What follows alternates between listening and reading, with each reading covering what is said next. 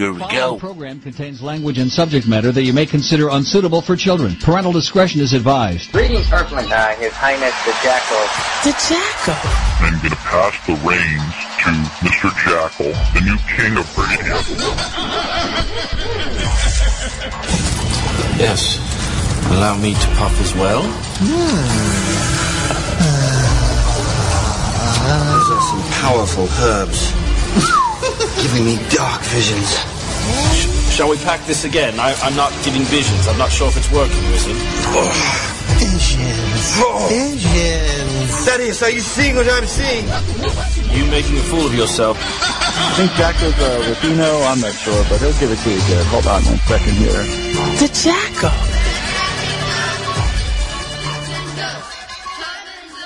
All right, I'm back live right here on PSN Radio. Thank you for joining me on this very beautiful July 21st, 2019.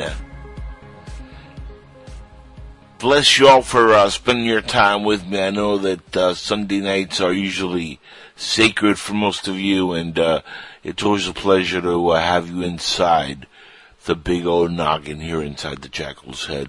And tonight we have a great show. I have a fantastic guest. Japhy Ryder is going to be on the show tonight. He's a gentleman who just had me on his podcast recently. Great guy. You're going to love him. We're going to do about a 2-hour episode with him, and it's going to be a whole lot of fun. Hopefully everybody's had a great evening tonight. I know that I've had a lovely one. I just came in from walking the dog, which is exciting. Tito, my little, pup, wants to say hi to everybody, but I have him trained not to bark. He's in the background right here. I'm going to take some photographs of Tito, and I'm going to post them on the website. By the way, the website is www.inside the Jackal's head, right? But it's, we lost that one. So it's actually thejackalshead.com. So if you guys want to check out the podcast later, want to download the MP3, do all that cool stuff, just go to www.thejackalshead.com. And of course, you're listening live on PSN Radio. Soon, we're going to be live once again on SoFlo Radio. And been working with George. Check out SoFloRadio.com. We've rebuilt that website, and it's looking fantastic, if I may say so myself. So shout outs to George and all the good folks over on SoFlo Radio. But tonight, I have a couple audio clips I want to get to also because, like I said, not only are we going to, bring on guests from time to time, but I'm going to talk about some politics, and I'm going to get into entertainment, and I'm going to get into a little bit of this, a little bit of that, because, again, this is inside my head. Let's see here. I have some news on our favorite Congresswoman, Alejandra Ocasio-Cortez. You okay there, Pete? Oh, shout outs to Pete, who does the production here for the show. You guys remember Pete from back in the day. He's back with me, and now he's silent Pete. We don't talk to him, or he doesn't talk to us. He's behind a very large glass screen, so he cannot be heard because we got so many complaints from him just, coming in and dropping his 2 cents, that when we decided to come back on here, we were like, all right, Pete, you gotta be silent Pete from now on. So, Pete, I'm sorry, buddy, but, the fans get their way, and they all complain about you. So, shout outs to Pete, though. He's doing a good job. He's a great intern. It's funny because that's what George used to do. He used to produce for Neil back in the day, and that's how I came to know of George from SoFlo Radio, from his days with the legendary Neil Rogers of WIOD, then of 560 WQAM right here in the city of Miami, where I am located at. And I don't know how long I'm going to be here now, just to keep catching you, up to speed here, because I've been away for a long time, and this is only the second show back. So I still kind of want to give you guys an inside the Jackals head. By the way, if you hear any random noises, that's Tito in the background. That's my pup, my little doggy. I can't do nothing about that. He wags the tail, hits shit. Like Barf said in Spaceballs, it's got a mind of its own. So you're going to probably hear a noise between the background. It's not a ghost. We don't have Patrick Swayze in the background trying to make some pottery out of clay or anything like that. So it's just my dog Tito. And I don't mean like, dog like when we're in the hood and we're like, yo, that's my dog. And it's a guy, or that's my female dog. To not say the B word, but that's not what that is. He's an actual canine, and he's YouTube famous. I think I have a video on him on YouTube. But either way, I'm gonna post some pictures and maybe some photos on the official website, thejackalsaid.com, and. By the way, if you guys go to that website in the next few days, and it looks a little different from what it looks now, don't worry, I'm refixing it up. We're having a server switch on GoDaddy, and for maybe a day or so, there's going to be some kind of mix-up with the URLs. But everything is cool. With they upgraded our server, and because of an upgrade. Let's say I pay $100 per website that we have under our control. We got to kind of like rebuild it ourselves. Now we give them $100 and they do the work for us. We don't want that, because I don't want to have to pay somebody $100. So I'll do the stuff myself. So if you guys see anything that doesn't look right in a day or so from what you've seen, don't panic. It's cool. That's the way it is. Stuff happens, but it's interesting because now the new server actually is running a lot faster. So shout outs to GoDaddy for doing a really, really good job on the new server, and it's a dedicated server, so we're gonna have more input on the stuff we can upload, like video content and music content and all that good stuff.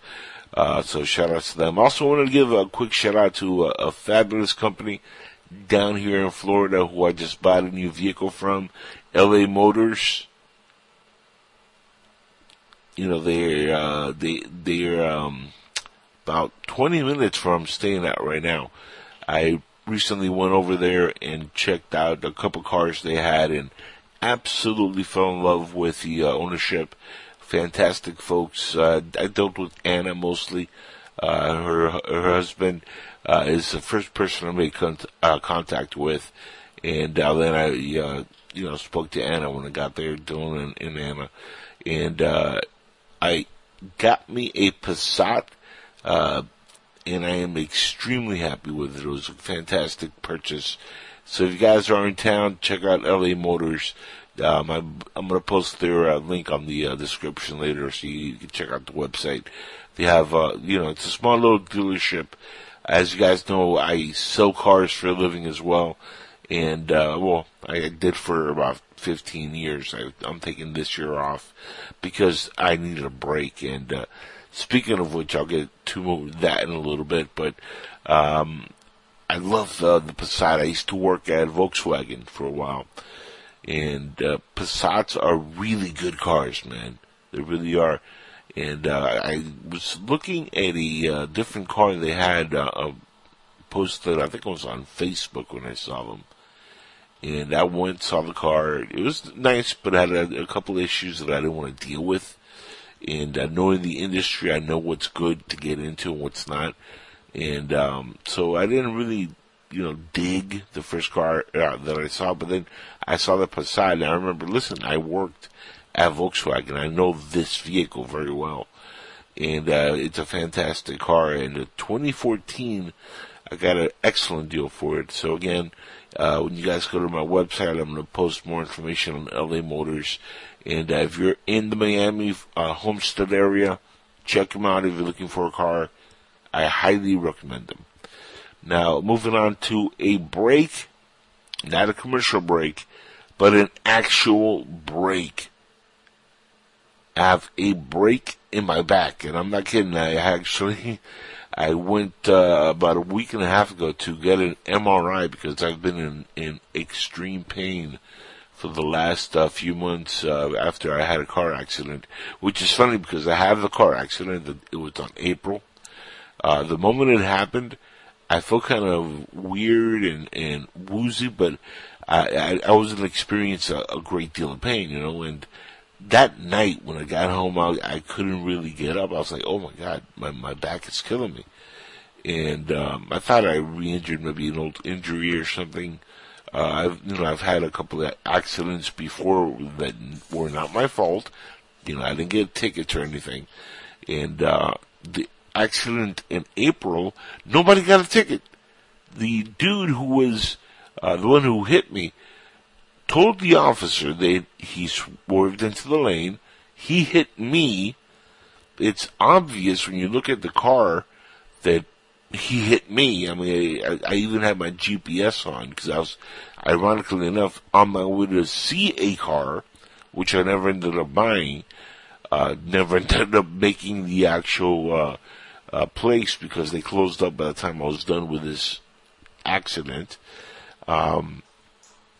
So he tells the officer in front of me that, he swerved into the lane, he hit me, he thought I was leaving the lane, which I wasn't, because I was like 15, 20 minutes away from even needing to move, and I'm in the middle lane. So I had no reason to go anywhere. I was not swerving, I was not drunk, because I don't drink, wasn't high, I wasn't smoking or anything. I was just, driving along, minding my own business. Dude hits me. He was trying to cut me off because he was trying to get into the exit. Then he tells the officer again in front of me, I was, trying to get into the lane and get the exit because I was on my way to work and I hit him. I didn't see him. I thought maybe he was trying to move to the next lane. Now, mind you, I was driving a Kia Soul, a very small car. There's no way that this dude is gonna miss hitting my car. He had a Cadillac, but my car is so tiny that you either have to be an imbecile to actually hit it. It's a little bit larger, yeah, Pete, and you're right, Pete's telling me, what, is it like an electric car? It's a little bit larger than an electric car, the Kia Soul. By the way, they're fantastic cars. Kia's making great vehicles. But, ironically enough, it's a tiny car. It's not a big car. So if you're paying attention and you know how to drive, it's easy to miss when you're trying to get into a lane. Well, this guy is so stupid, and I was on cruise control, but he was trying to get into the lane, slams right into the front of my car with the back of his car. Okay? And that's what he tells the officer. The excuse for not giving him a ticket? Well, there was no witnesses, and I wasn't here to see it, so I can't give anybody a ticket. Y'all could see each other in court. That's what the officer said. Now, the officer was very, polite on giving me that bullshit answer, and I told him, well, sir, I understand there's no witnesses, but he just told you that he hit me, and I have my GPS to prove that my car was going straight. Like, the GPS tracks pretty much now every inch of our lives. And there's no reason for him to, walk away without a ticket. But no, the cop didn't give him a ticket. So, I have, a good lawyer on the case right now. We're working on trying to see where that goes. But in the meantime, I've been dealing with terrible back pains, which have avoided me from work again. So, again, I'm taking the rest of the year off because screw it, man. I need the time to maybe heal. I don't know what's going to happen with it, but my Kia is all messed up. So, I went and bought me a Passat, and I'm totally into the car. It's great. I just got back into the house here, which is my temporary place of residence. The podcast is being done in a place different than it had been done before, because I'm crashing at my dad's house. So the audio acoustics might not be what you're used to. Definitely the voice is going to be, something you have to get used to because this is what I sound like now. Thyroid issues, do this to you, but if you listen to the podcast from day one to now, you'll know what I'm talking about. But it's cool, man. I'm getting used to it. It's getting better. It was really bad a few months ago, about a year ago. In fact, it's funny, I was talking to Japhy, and before the show, and he mentioned, it's like, hey, your voice is getting better from what it was, because you heard me a few months ago, and I was not doing good. And just from then to now, it's gotten a whole lot better. And it's, just one of those things where I just gotta keep self-healing, doing the right things. Honey with lime and tea, that kind of stuff does wonders for the throat. Thyroid-wise, it's a little tricky because the thyroid gland is outside of the throat canal. So, you can drink all the honey you want. It's only going to affect the gargling. It's not going to affect the actual thyroid, but that's something I'm dealing with. And so on top of that, I now have officially a broken back. Like I said, I went to get an MRI, and I got the results back. And, it's broken. It is actually officially cracked. And on the 27th, I got to go and, see a specialist. They're going to tell me if I need back surgery. And it's funny because doctor said I need a bacchiotomy, whatever that means. I don't know what that means either, but all I got to say is I'm not looking forward to possibly having back surgery. Nope. Not something that I'm actually looking forward to. Nope. No. But hey, you gotta do what you gotta do. I am in a lot of pain though, which is messed up because I can't sleep sometimes because it hurts. Actually walking is not too bad, which I thought it would be the other way around. But I can't, lay down for too long, sit down for too long. So that kind of sucks. But other than that, gotta do what you gotta do, man, and you just gotta move forward. And if they say surgery's needed, well, by the hell with it, I guess I'll have surgery. But check this out. I have, like I said, a couple of audio clips I wanted to get to before we move on to our guest, Japhy Ryder, who is a fantastic dude, and you guys are gonna love this guy. I'm telling you, he's a great guest and a great host. One of the clips I wanted to play here is from Illinois, Democrat and ex-ICE Chief Huffman. His name is, and I kid you not, this is the name of the gentleman, Horman Spar. Horman? Yeah, Horman. Okay, he is the ex-chief of ICE, and he's attending a hearing in Congress about child migrants, because of course, we have Al Green, who was trying to impeach the president. Now, Al Green is one of the dumbest individuals you're ever going to see in Congress. I mean, this guy, and I hate to use the word, but let's just say he is, the guy's just a little bit, just to say he's not all there. I mean, he actually thought he could impeach Trump. On no grounds, this guy actually went and lost his mind. I mean, he flipped out and said, we're going to get Trump and we're going to impeach Trump because why? Well, I don't know why, but we're going to impeach him. There's no reason to, but it's going to happen. We must impeach the president for absolutely no reason, right? No reason. I mean, no, there's plenty of reason. No, Mr. Green, there was absolutely no reason. And in fact, the Mueller report actually proved that. Listening to you, you're crazy. And it proved that there was no collusion, right? No obstruction of justice. Now, here's the crazy thing. and this is what folks don't understand. The left right now is gone cuckoo for Cocoa Puffs, okay? They think that they can invent a narrative that most of America are going to flip and follow, and they think they're going to address this Mueller report like something officially happened. But you got to understand, a lot of this stuff might be made up. In fact, from the looks of it, the whole thing was made up. So, while there's, stuff in there like, oh, well, he spoke supposedly to this person or that person, and he said this or that.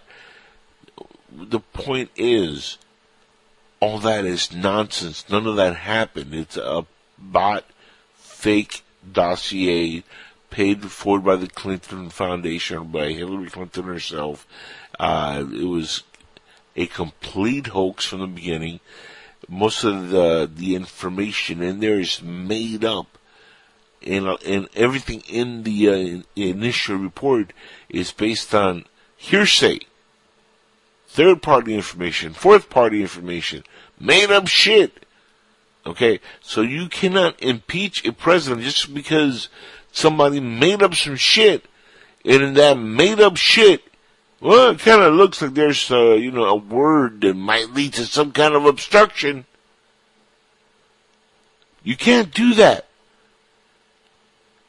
Now, in this country, we have something called innocent till proven guilty, right? You have to go through court systems, have a case. You cannot bring up a case on made-up shit, which is what that dossier was. Paid by Hillary Clinton. Let's just put it in an honest table and say, this is what happened. Hillary Clinton wanted to fuck Donald Trump over because he beat her. So she went to her Russian comrades, paid for this dossier through that Steele fella from, I think he's British, right? And, it's hysterical how you have idiots like, Al Green now talking about child migrants in the border. Now they're starting to get it, right? The whole border thing. Trump had been talking about this being a crisis for how long now? And now the Democrats are starting to talk about it like it's a crisis.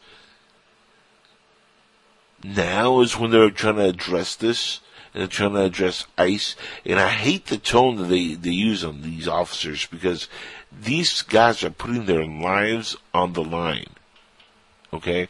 The ICE guys, by the way, a lot of them are Latino. So for those of you who are like, oh, well, they're all racist, white guys. No, a lot of them, in fact, the majority of the ICE folks at the border, a lot of the border agents are Latino.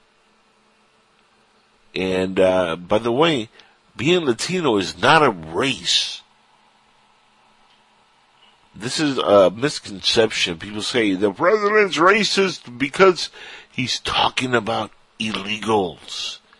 Latinos. He wants to deport you, Jackal. No, the president at no time wants to deport me. Why? Because I'm a legal citizen. I got into this country legally. Okay, I was a resident for years, and I became a citizen. Did it all legal. There's a big difference between being here legally and illegally, which is another clip I'm going to get to in a second here with our favorite dimwit in Congress, Alejandra Ocasio-Cortez, or as the president likes calling her, Miss Cortez.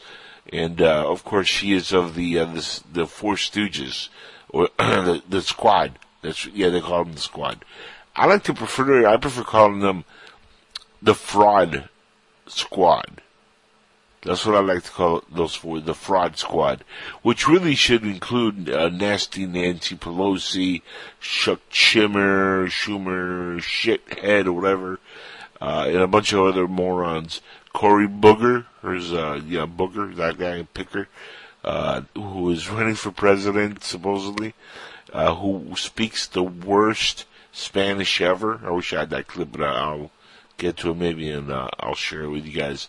If you guys seen the Democratic debate, when Robert Beto, whatever his name is, Robert O'Rourke, started speaking Spanish. If you look at Cory Booger's face, his eyes were popping out the socket, and he was like, how dare he speak Spanish?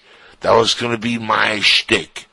And then he went on to speak the worst Spanish I have ever heard. And I'm Latino. I speak perfecto español. Okay? Hablo español bien perfecto. Yo sé todo que tengo que decir sin problema. Now, that's not how he sounded. He was more like, Porque Corral, mucho presidente mexicanos and mucho tacos and presidente racista. Cory Booger at its finest. It's funny because that entire debate was nonsense. Nobody wanted that shit but the president.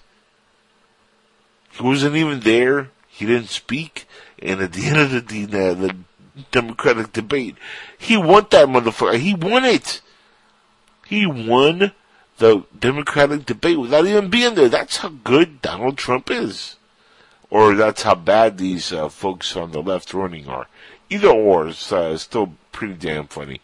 But check out this clip. This is from the Congress itself. Al Green, once again, making an ass out of himself.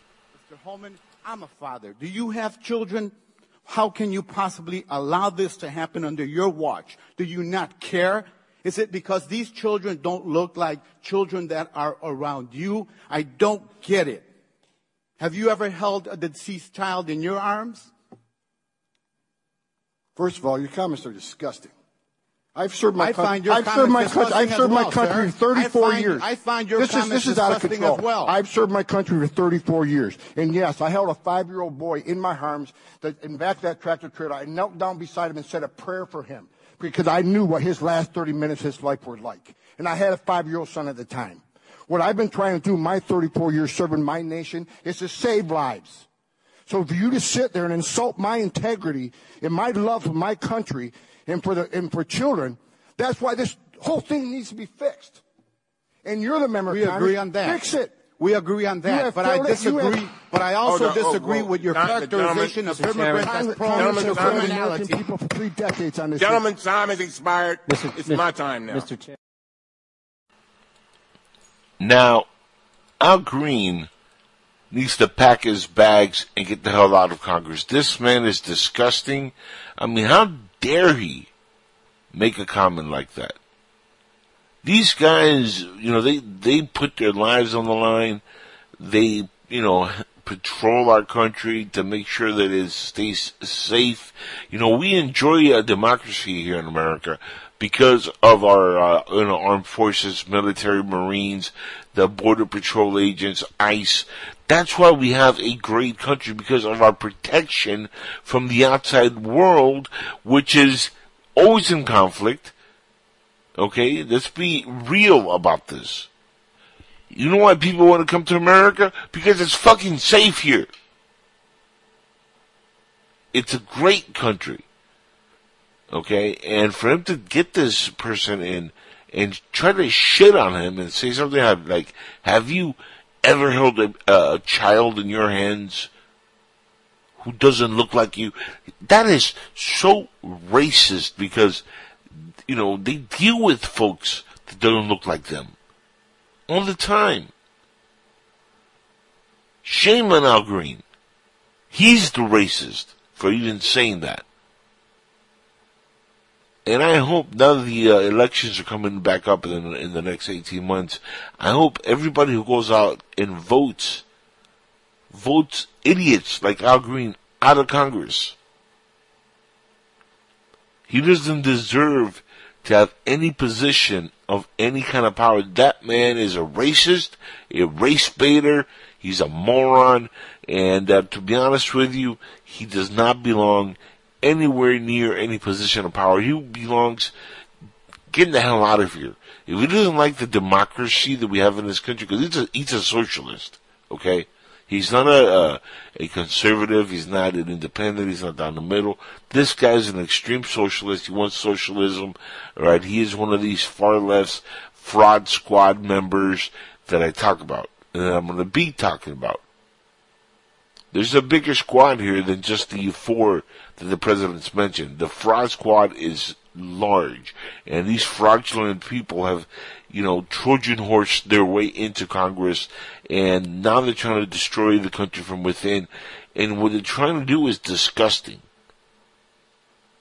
Attacking people like the ex-chief of ICE, who did nothing but a fantastic job. Mr. Horman, bless you, sir, for your work and for your kind, service to immigrants, illegals that have come to this country. The term illegal means, they weren't here illegally. Right? But yet these folks go out of their way, sometimes paying out of pocket, like you said before, and, I've seen officers do this myself, where they out of pocket buy things for others because there's not enough funding. And the Democrats, the liberals in Congress could have helped that. They didn't pass the bill a few months back when it was there for them to pass it, to give more resources to help ease what's going on at the border. Because yes, there is a humanitarian crisis at the border. Nobody's denying that now. But back then they were like, it's a made up manufactured crisis. It's all Trump made up. And President Trump was like, nah, guys, this is real. There's an actual crisis, not enough funding. We need money for, beds and, you don't need beds. We need beds, diapers, food. Now it's all manufactured. Remember that, guys? Remember that was the narrative from nasty Nancy Pelosi, Shuck, shithead, Schumer, and everybody on the left, AOC, and all these babbling idiots, Ilhan Omar, and all these morons. The fraud squad. Remember when they're saying, it's manufactured? Trump is lying to you. Remember that? Trump is lying. He's manufactured. No, there's no manufactured anything. What's manufactured is Alejandra Ocasio-Cortez's fake tears when she went to the border. And she took some photographs in front of an empty lot. And she cried and cried. And then when the photos got revealed, that she was crying to an empty parking lot. And she was doing it for publicity, for a photo opportunity. Remember, she was called out for that?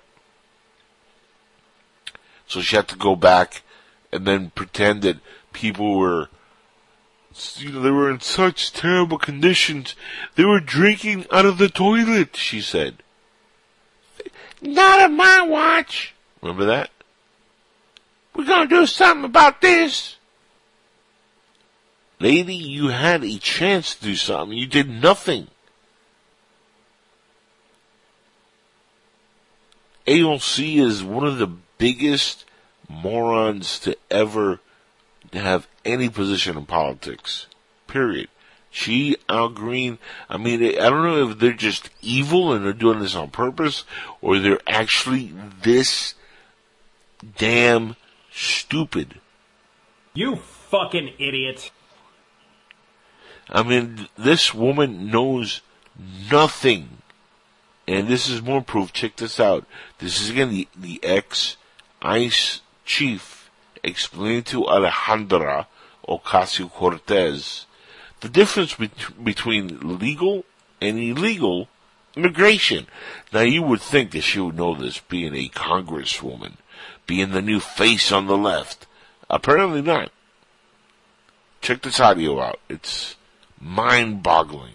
This woman is anywhere in Congress.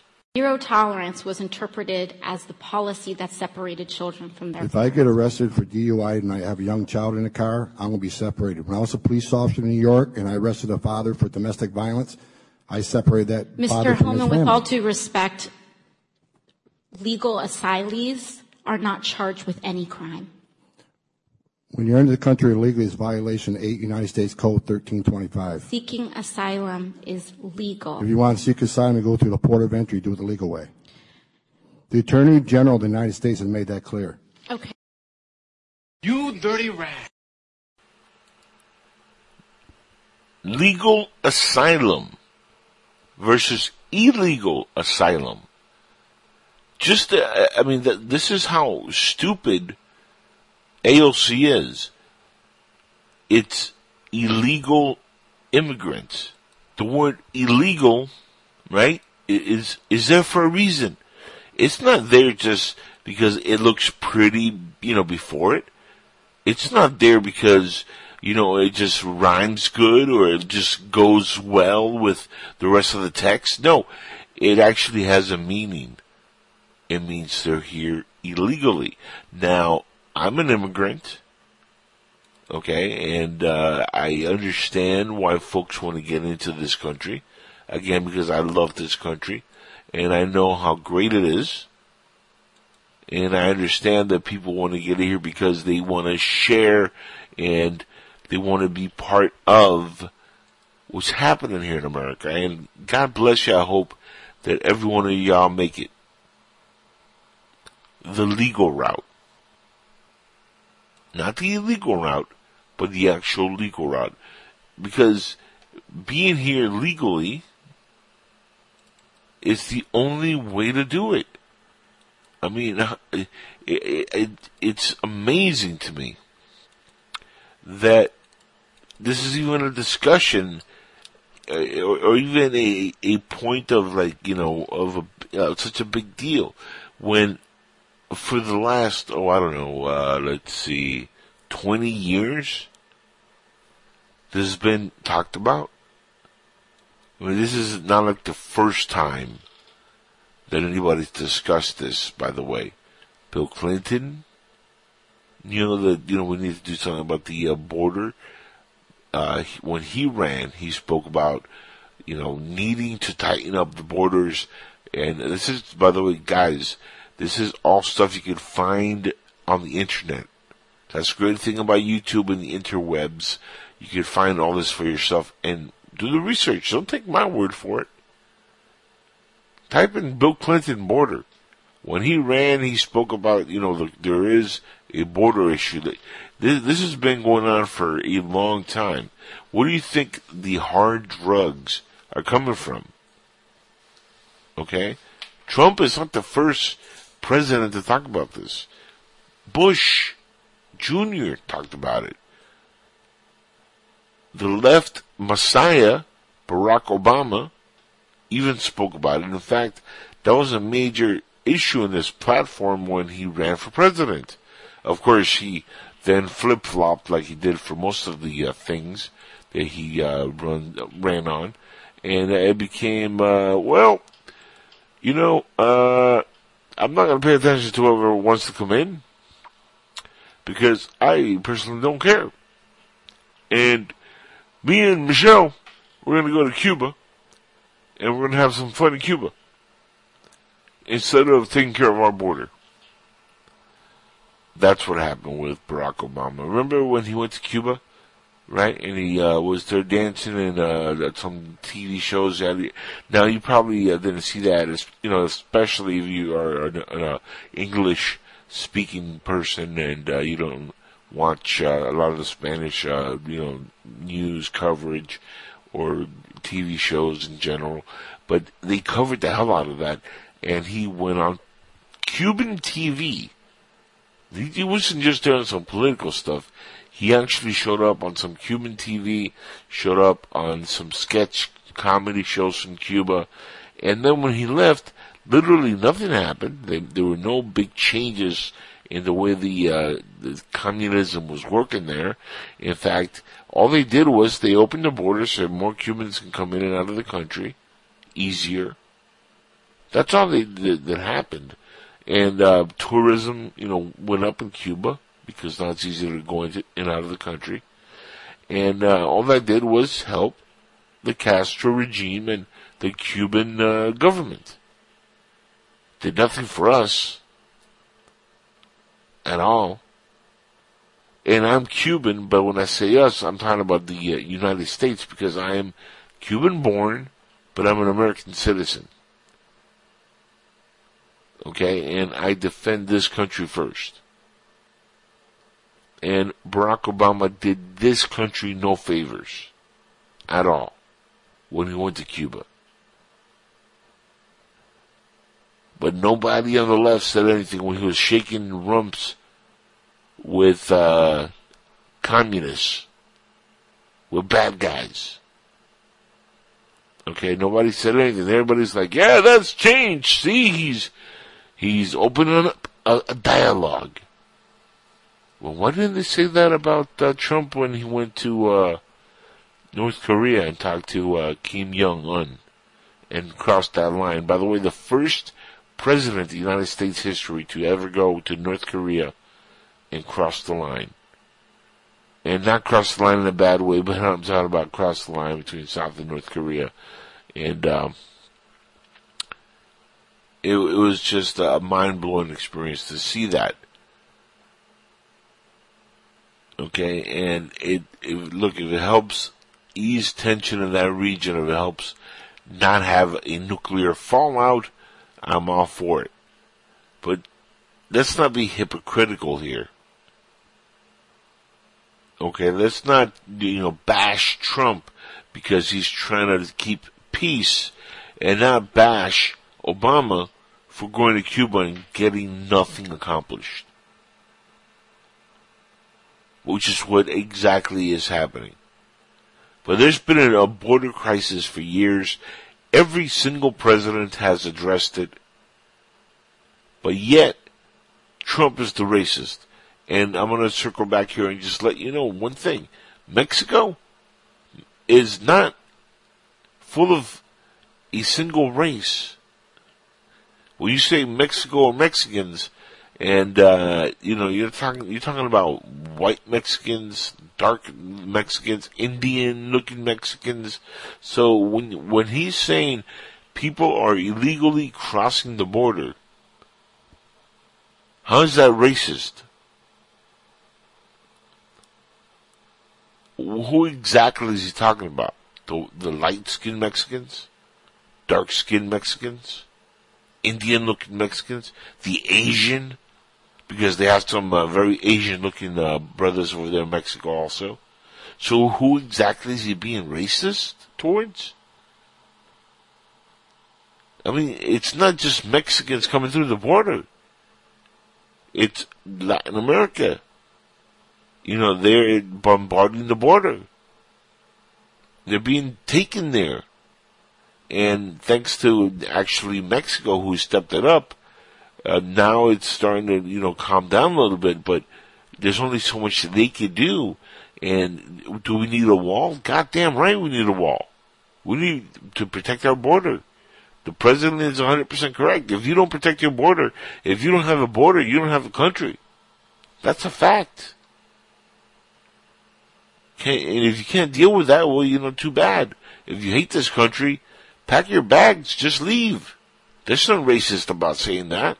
And it pisses me off to see audio of people trying to address the president like he's a racist, because in a rally, people were chanting to send her back.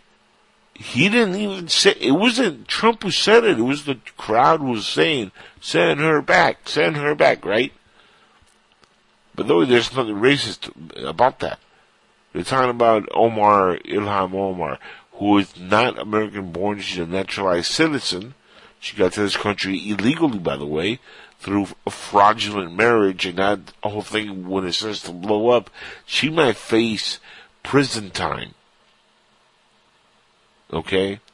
And she's part of the fraud squad, the four stooges, who then cried out, oh, well, he is so racist for making fun of us and telling everybody to send me back. He never said to send you back. The crowd chanted it. I've seen the video, and this is how they lie and they twist things. All the president said was, hey, if you don't like it here, go back to your country and fix the mess that is your country, because that's what they're, that's why they're coming here, right? Because their country's a shithole. It's a mess. So they come to this country to escape that, and then they bring their hate and their negativity towards this country. That boggles the mind.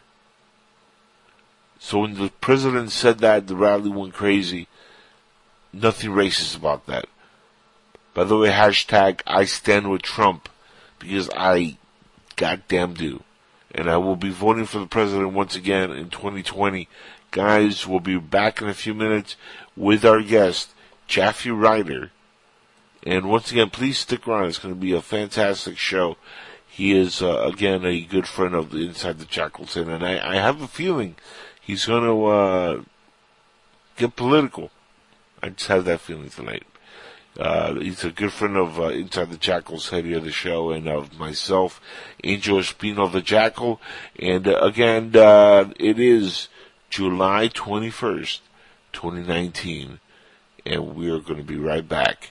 Stick around. Have you heard Mac Maloney lately? In your military career, did you ever see anything that came close to an unusual UFO sighting or... No. Holy that was the 10 seconds of no. What are you? That was so convincing. Yeah. What are you trying to say there? Well, UFO is an innocuous term. That's the worst fucking denial I've ever heard. Unidentified flying object. Mac Maloney's Military X-Files, Friday nights at 11 p.m. Eastern on the public streaming radio network. Imagine no longer being tied down to your computer, but having the freedom to take live talk radio with you anywhere you go. TalkStream Live introduces our first ever iPhone application. The talk shows you follow now follow you. And your iPhone is now the fastest and easiest way to stay connected to the best talk radio on the internet. Listen to live talk shows 24 hours a day, 7 days a week. Mobile talk radio from TalkStream Live. Now available in the iTunes App Store. The George Rodriguez Show. Who? I said the George Rodriguez Show. You don't know George Rodriguez? Wasn't he the guy that filled in for Neil Rogers? Yes. That George Rodriguez. What's he like? Oh, he's a short little Cuban feller. Kind of funny looking. Well, when's he on? 12 to 3, Monday, Wednesday, and Friday on SoFloRadio.com and SoFloRadio.net. The George Rodriguez Show is much more than adequate. Perfect skin. A flawless smile. What's her secret? I go for a run every morning. And I don't eat meat, dairy, or food. Maybe she's born with it. Maybe it's a crazy time. Tousled hair, a carefree glow. How does she make it look so effortless? I have an intern, 2 assistants, a life coach, a dog walker, a stylist, a dog stylist, and a body double who lives my life when I want to take a break. Maybe she's born with it. Maybe it's a team of 20. Impossible lashes, a sparkle in her eye. What's in her bag? Pills. I'm on a massive amount of pills. Maybe she's born with it. Maybe it's prescription meds. Go ahead, ask her. I get regular massages. And I don't speak to my family. I don't drink, do drugs, or socialize. All I need is my nightly glass of wine and 5 hours of psychoanalysis. Tell us your secret. My secret? I have a great chiropractor and 80 grand in student debt. My secret? I take a multivitamin and have sex with strangers. I stay young at heart. And I sell my eggs on eBay. I use Maybelline makeup. That's it. Nothing else. Just Maybelline. And I drink lamb's blood for vitality. Maybe she's born with it. Look, up in the sky. It's a bird. It's a plane. No, it's SupermanHomepage.com, the #1 Superman fan site in the world. SupermanHomepage.com, covering the world of Superman from the 1930s to today. News, reviews, rumors, and reports. SupermanHomepage.com for all your Superman comics, TV shows, movies, cartoons, radio shows, and more. Everything you ever wanted to know about the Man of Steel and more. SupermanHomepage.com.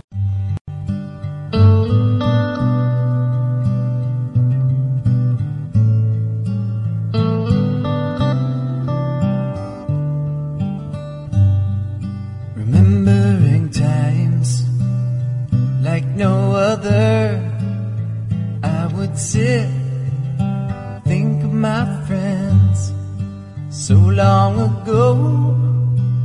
Well, how did we lose touch?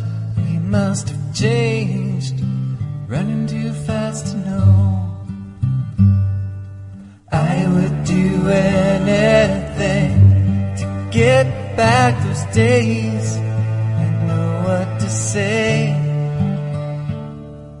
Hey, hey, hey, hey, hey, good friends, hard to come by. Hey, hey, hey, hey, hey, good friends, don't let them slip by. Japhy Ryder comes live to us from Korea, where he lives currently. Now, he is a Canadian expat, freelance journalist, live streamer, independent musician, media promoter, heck of a nice guy. Plus, he's a podcaster like I am over here on Inside the Jackals. And he has a really cool show themed all around pirate radio. And yes, I mean pirates like the Pirates of the Seven Seas, but so much more. Japhy Ryder, thank you for being here with us. And I know you know, it's late where you are right now, or is it early? The other way around. It's about 10 to 2 in the afternoon. Look at that. That's crazy times. You know, thank you for making some time for us this afternoon. I know you probably have a busy day over there. It is technically Sunday where you're at right now, right? Yeah, Sunday afternoon. And, you know, I've got a lot of work to do here, mostly online, the way things are looking, but you know, we're good to go, and you know, thanks for the invite. I'm looking forward to this. Now, I'll tell you what, it was a pleasure to have you on this week. This is my second show back since I restarted the show, and I wanted to have you on, you know, way before, but I wasn't doing the show live. And when I started up, I was like, I gotta have Japhy on. And then you invited me back on your show and did a couple episodes, and I was like, hey, that's cool. Now, you know, your show is unique. Obviously, it has a pirate theme to it. But let's rewind a little bit. You're a Canadian expat. How'd you end up from Canada to Korea, for those listeners who haven't heard your story before? How did that happen? Flew across the ocean on one of those big modernized airplanes. It takes about, 10, 12 hours, and we were here, so yeah.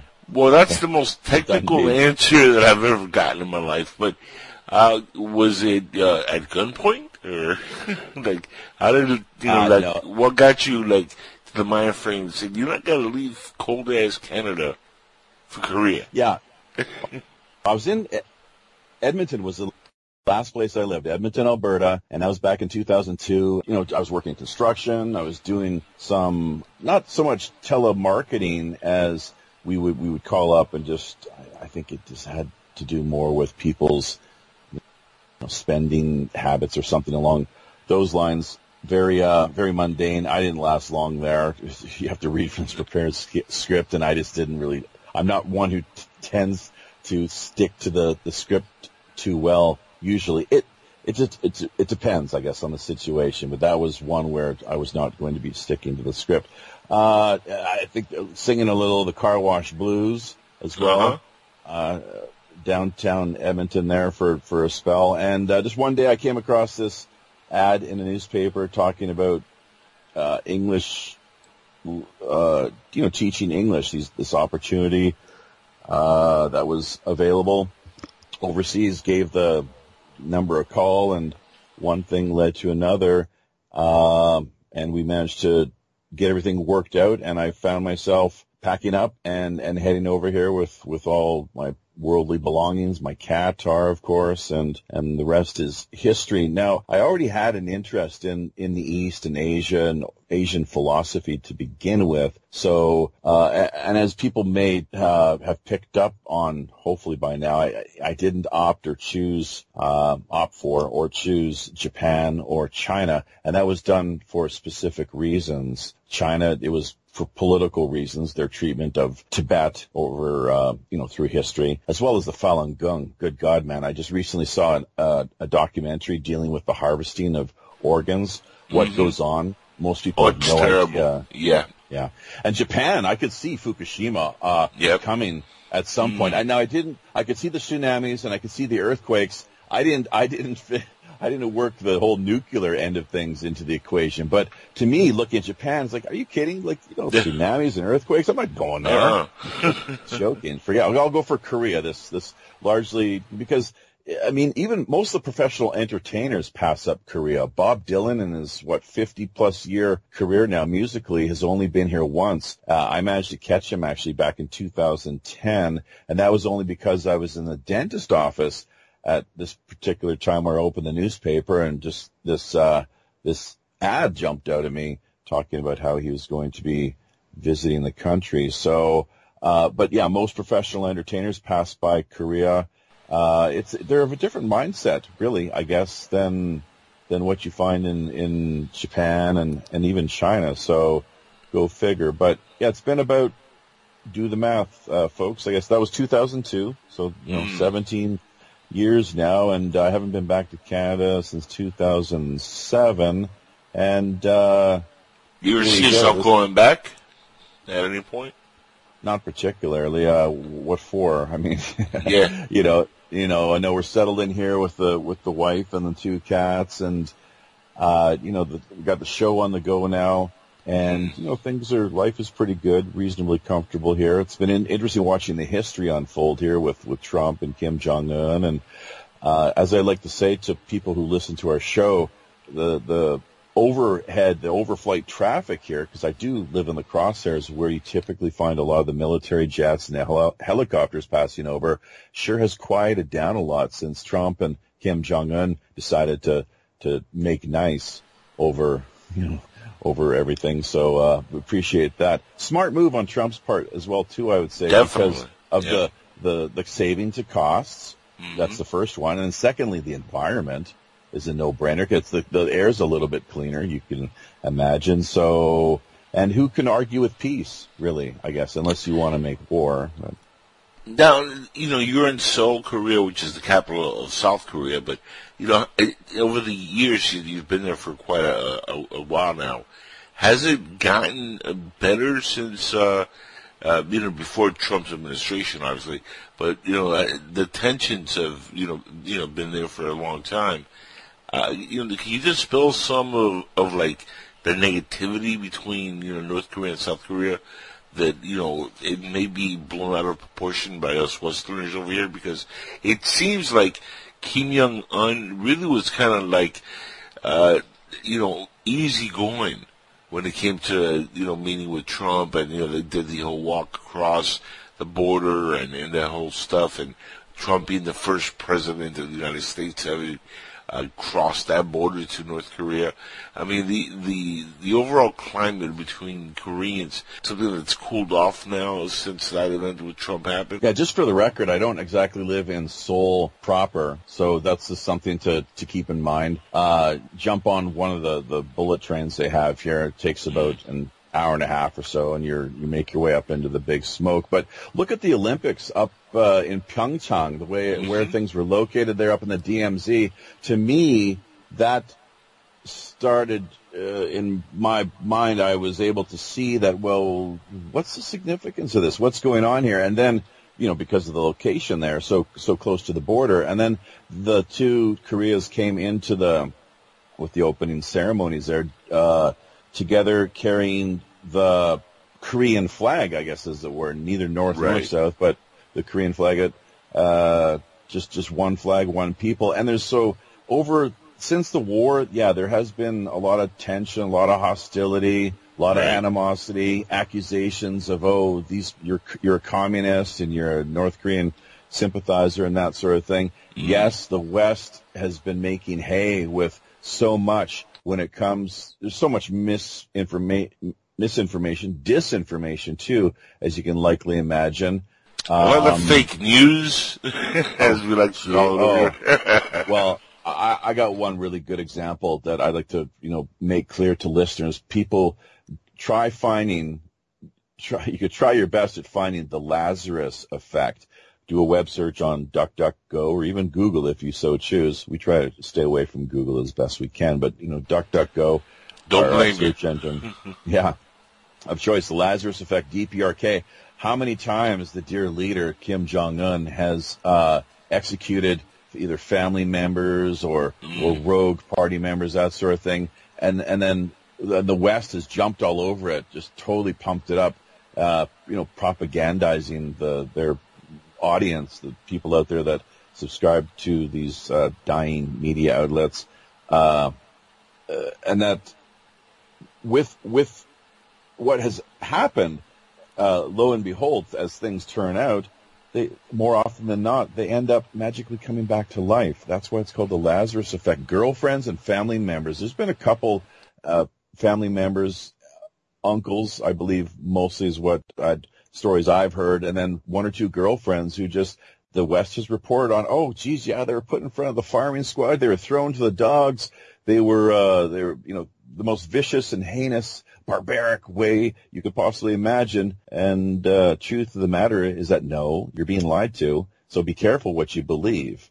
I'm sure there's some times where people are executed. I'm guessing, but when and how, where exactly is anyone's guess. So we just never know these things. And just so much propaganda. Even my family back in the West. Oh God, years ago, you got to get out. When you getting out, things are going totally sideways over there, aren't they? And time to come back, sort of deal. And there's nothing much I could really do about things. I pretty much made the decision long ago that if there ever was hostilities to break out, I wouldn't be going anywhere anyways. So just stay here and I guess dig a foxhole or what have you and take things from there. But I think so much of it really is theatrics when it comes right down to it. And they have more to gain through business agreements, because if there ever was to be significant violence or conflict break out on the peninsula, there'd be a lot of people dead within just a few short hours, like a staggering number. I'm quite certain.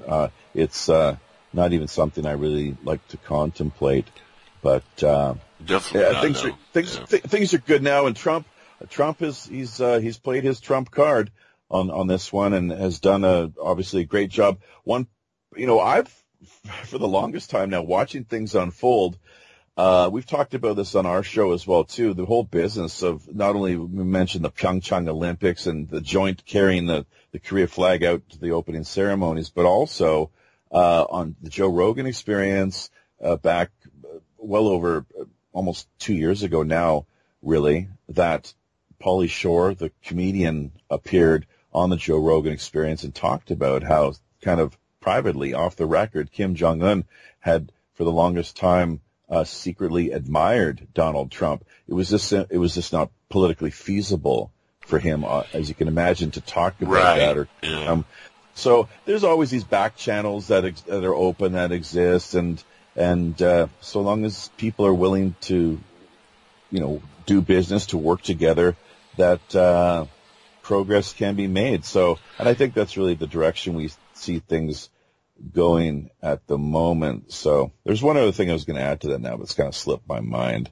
So we'll leave things there for the time being. Oh, just to be clear, going back to the beginning, you mentioned pirate radio. Well, it's actually, so many people don't quite get this. The entire name of the show is Pirate Radio Podcasts, and we ourselves being just the flagship for the wider WPRPN.com network, 8 p.m. Pacific Standard Time, 11 out on the East Coast, Tuesday and Friday nights. That's Wednesdays and Saturdays here in Tokyo and Seoul. Tuesday we have the news show and which is actually typically we've been finding things, it runs for around 3 hours generally. If we try to not go any more over that, but there's just so many items to cover over the course of each week. And then the Friday night feature show we have, typically we interview a guest for 90 minutes, and then we do a 1 hour premium content, what we call the Rogues Gallery after show. So, but yeah, Pirate Radio Podcast, just to be clear. That's a lot of fun, by the way, the after show. Yeah, you've been there a couple times, I think, haven't you? Yes. So, yeah. It's almost as fun as being, on the actual, main show. But the what happens afterwards, folks, priceless. We tend to let our hair down a little more and kind of kick back. Yes. And in fact, go ahead. No, go ahead. I was just laughing at what you just said because I have no hair. I was just going to mention, speaking of pirates and the like, that you actually mentioned just a little earlier. This is kind of off the record, behind the scenes. You have a pirate, kind of a cosplay friend based out of, I'm not sure if he's probably Idaho originally. I don't know where he calls home these days, but just a guess that you had in mind that you thought maybe when you mentioned his name and what he was all about, I immediately was thinking our annual International Talk Like a Pirate Day. He'd be a good fit for that date coming up. Oh, it'd be perfect. Kevin, the Idaho Jew, would be perfect for that. And that really, folks, that's his nickname. Now, he's over at SoFlo Radio for a while, and that's how I met him. He's doing his own independent thing now. And he's a great dude, but he's really, really into the pirate life, the whole lore, mythology. And I wanted to get into that because, hey, if it ever gets really bad in Korea, if the tensions get really bad, you need to build a real pirate ship and take the show on the road. And that'd be fantastic for the show to actually be on the ocean, I should say. Take the show in the ocean. We've already got things set up in that capacity, believe it or not. So, nice. Our little located just short distance off of the peninsula here, our little pirate hideaway that we've carved out for ourselves. And anyone that drops by Korea, although it's not really something I'd like to suggest or recommend. Well, mostly it's not because of the politics per se or the rising tensions, so much as what you have to put up with coming through customs, the biometrics, the facial scan, the fingerprinting end of things. Simply not down with that whole business, of course. And I got a point I want to follow, kind of, I think, sort of dovetails with that as far as South Korea. Well, there was a big march, parade, I guess, really, that was held just a couple of weeks ago on behalf and in support of none other than U.S. President Donald Trump. Yeah. I don't. Now was that widely covered in the Western mainstream media, other than Fox maybe might have touched on it, but these other, the MSNBC and CNN, did they pick up on that? How the South Koreans, there was a pretty big parade that took place. Did they cover that or not? Fox covered some of that, but of course, you get the other news outlets out here that doesn't cover anything positive when it comes to the president. If it's negative, they'll run it about 24/7. But anything positive, they just don't touch it. In fact, it's funny because it's not only Korea that's become affectionate towards the president. Vietnamese Americans recently for his birthday, not so much marched or anything like that, but they were present in front of the White House and they were supporting the president, and it was funny to see that, it really is a one-sided minority vocal that's very loud, here in America, that it's really hating on Trump. But when you look at the spectrum of, the entire country and everybody who's come over as, legally, it seems like his support has gone up big time over the last few years. And I know over in Korea, South Korea especially, he's somewhat popular. I assume North Korea must love him also, because I know Kim Jong-un. He loves our Western way of life. He loves movies. He loves Hollywood stuff. He loves sports. he's buddies with Dennis Rodman, for crying out loud. So I think, he's not his dad. And I know you mentioned earlier that, he's executed people and, this and that. Well, every country could kind of say they've executed people, at one point or another. Even America. How many innocent people, went to the electric chair over the last 30 years in this country? So, we're all kind of guilty of that.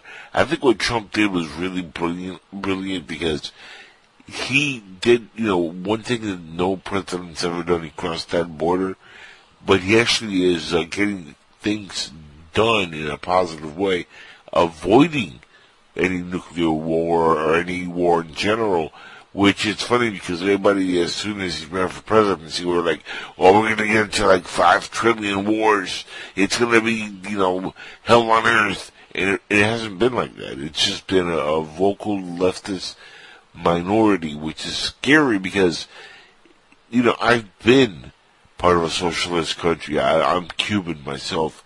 And, it scares me to see that kind of movement here in America. So it's funny that democracy is spreading all over the world, and yet there is this faction wants to bring this sort of crazy ideology to this country, which is, the most ironic part of the entire thing is this is the only country that will allow people to have the freedom of speech to be able to say the things that some of these folks are saying.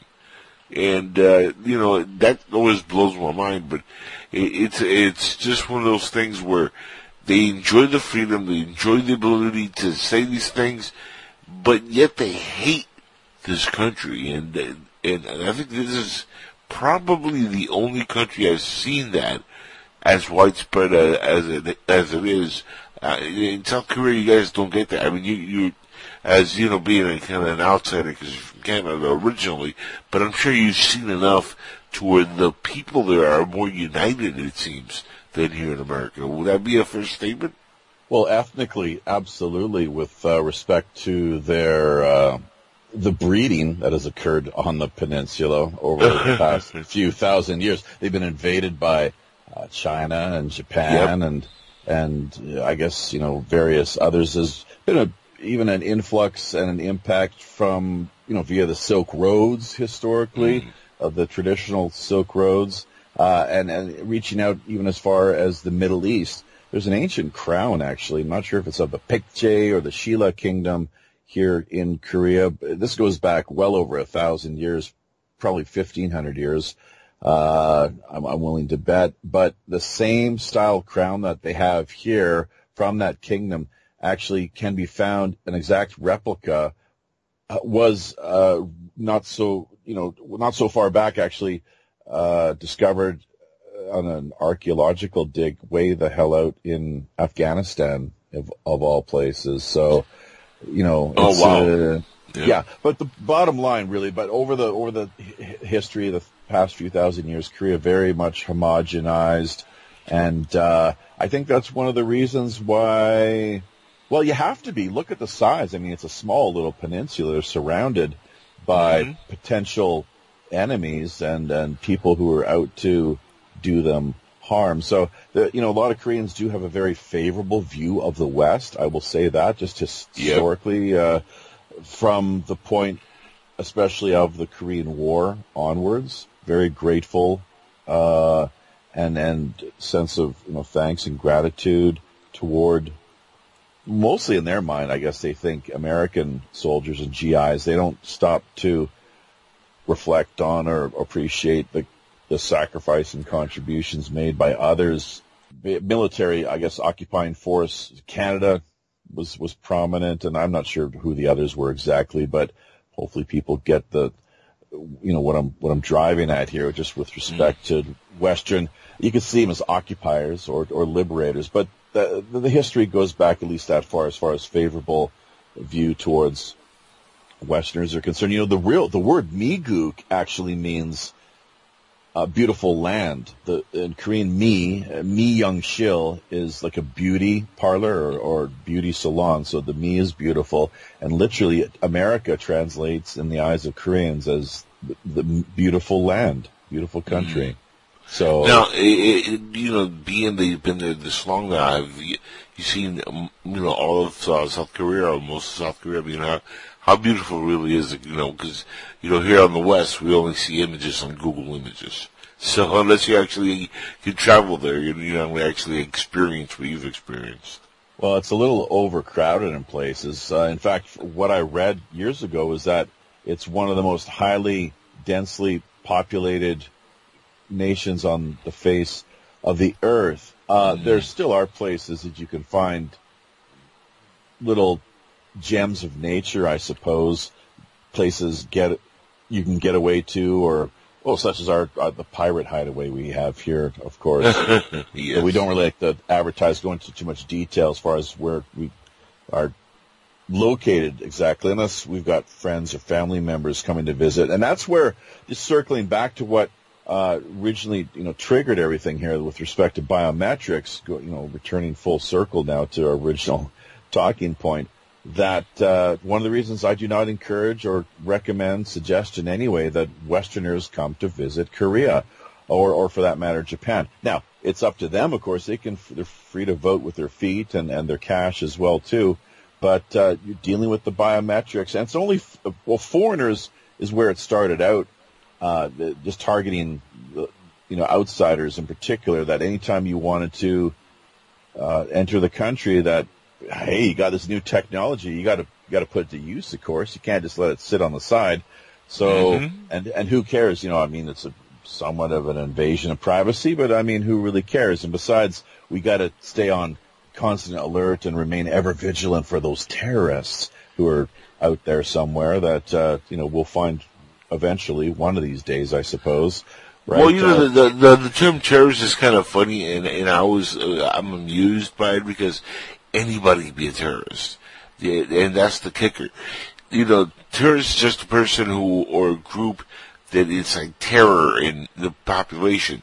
So it could be homegrown, it could be, Al-Qaeda, Antifa, WNBA, it could be any sorts of these things that just terrorize you. But the funniest thing is, I don't mind having to go through, these troubles because I got nothing to hide. So I always find it, amusing, and I laugh when I hear people saying, oh man, I gotta go through scanners at the airport or they gotta pat me down. Well, if it avoids, getting hijacked with box cutters, I don't mind it. I have no issues with that. The whole thing, Japhy, and it's funny because I always laugh at people who have this conspiracy mind where everything is like evil and the government's trying to just take over and know everything about you. But at the same time, you need certain things in place to protect country borders, and to be honest, you need that protection, especially in the skies. When you're flying somewhere, when you're at the airport, look at all the crazy things that happened over the last 20 years, 9/11. We don't need to repeat history here, folks. And, planes get hijacked worldwide all the time. Why? Because proper things are not in place to prevent certain things. So, yeah, you could say, well, they're taking away my freedoms. Well, yes, but they're saving your ass because nobody wants to get caught up in some plane that, crashed due to some dude with a box cutter. And, if that means I have to go through a scanner that can see my underwear, I have no issues with that. Check out my underwear. I have nothing but hearts on them. I love, the fact that everybody thinks it's a big conspiracy, and honestly, I don't think it is. I think it's just a way to make everybody a little bit safer. And if you have nothing to hide, who cares, right? Those who would give up essential liberty to purchase a little temporary safety deserve neither liberty nor safety. You know who said that? Yes. Apparently. Yeah, so but I'd rather give up that little bit to get blown up. But here's the thing. So you are down with the whole official 9/11, the government narrative. Then you totally buy into everything that they're saying. Then I guess, is that right? Well, here's the kicker. Box cutters. Well, here's the kicker. It could be box cutters, it could be knives, it could be swords, it could be lightsabers, it could be guns, it could be whatever they want to use. It doesn't matter. In fact, I have, big theories about 9/11. I don't think it was just, some terrorists named Mohammed and Bin Laden who went out and committed these two heinous acts on our nation.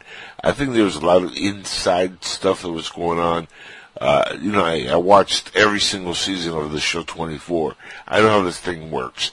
You have insiders, they get in, they do their thing, they set things up, it's a domino effect, and then, whatever happens with the plane, a lot of this stuff is psyop, mind control to gear the country towards one way. I'm sure that a lot of folks within Washington knew what was going to happen.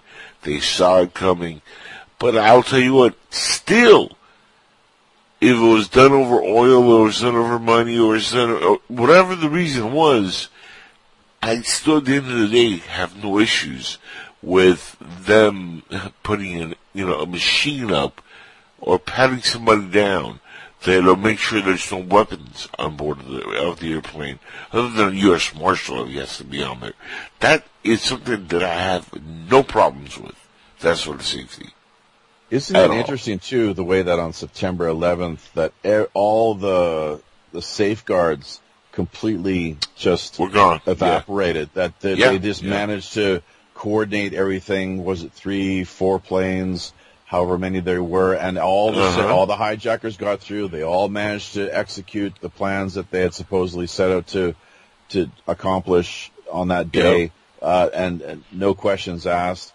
And, then there was, of course, the NORAD stand-down order that came in. And then a lot of people asking themselves, the question being raised, where was Dick Cheney at the time? Right. And a lot of kind of mystery surrounding that one. Good old Dr. Evil Cheney over there doing his, and in fact, who was that? The secretary of was he from Hawaii? I think he's an Oriental fellow. Norman Mineta, the Secretary of Transportation, I believe, and he on the record several times stated that he was together with Cheney. He was brought into this secure central command location, the bunker, I think is what some people have referred to it as, and that he up on a screen there were the visual effects, and there were other junior military type officials in attendance, and one asked Vice President Cheney, "Do the orders still stand?" And Cheney, because the plane was coming in, I think it was going to hit.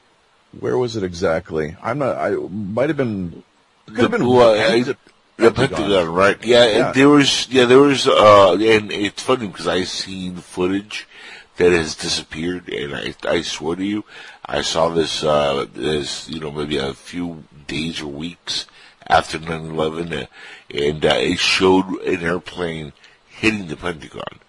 It was as clear as it could be.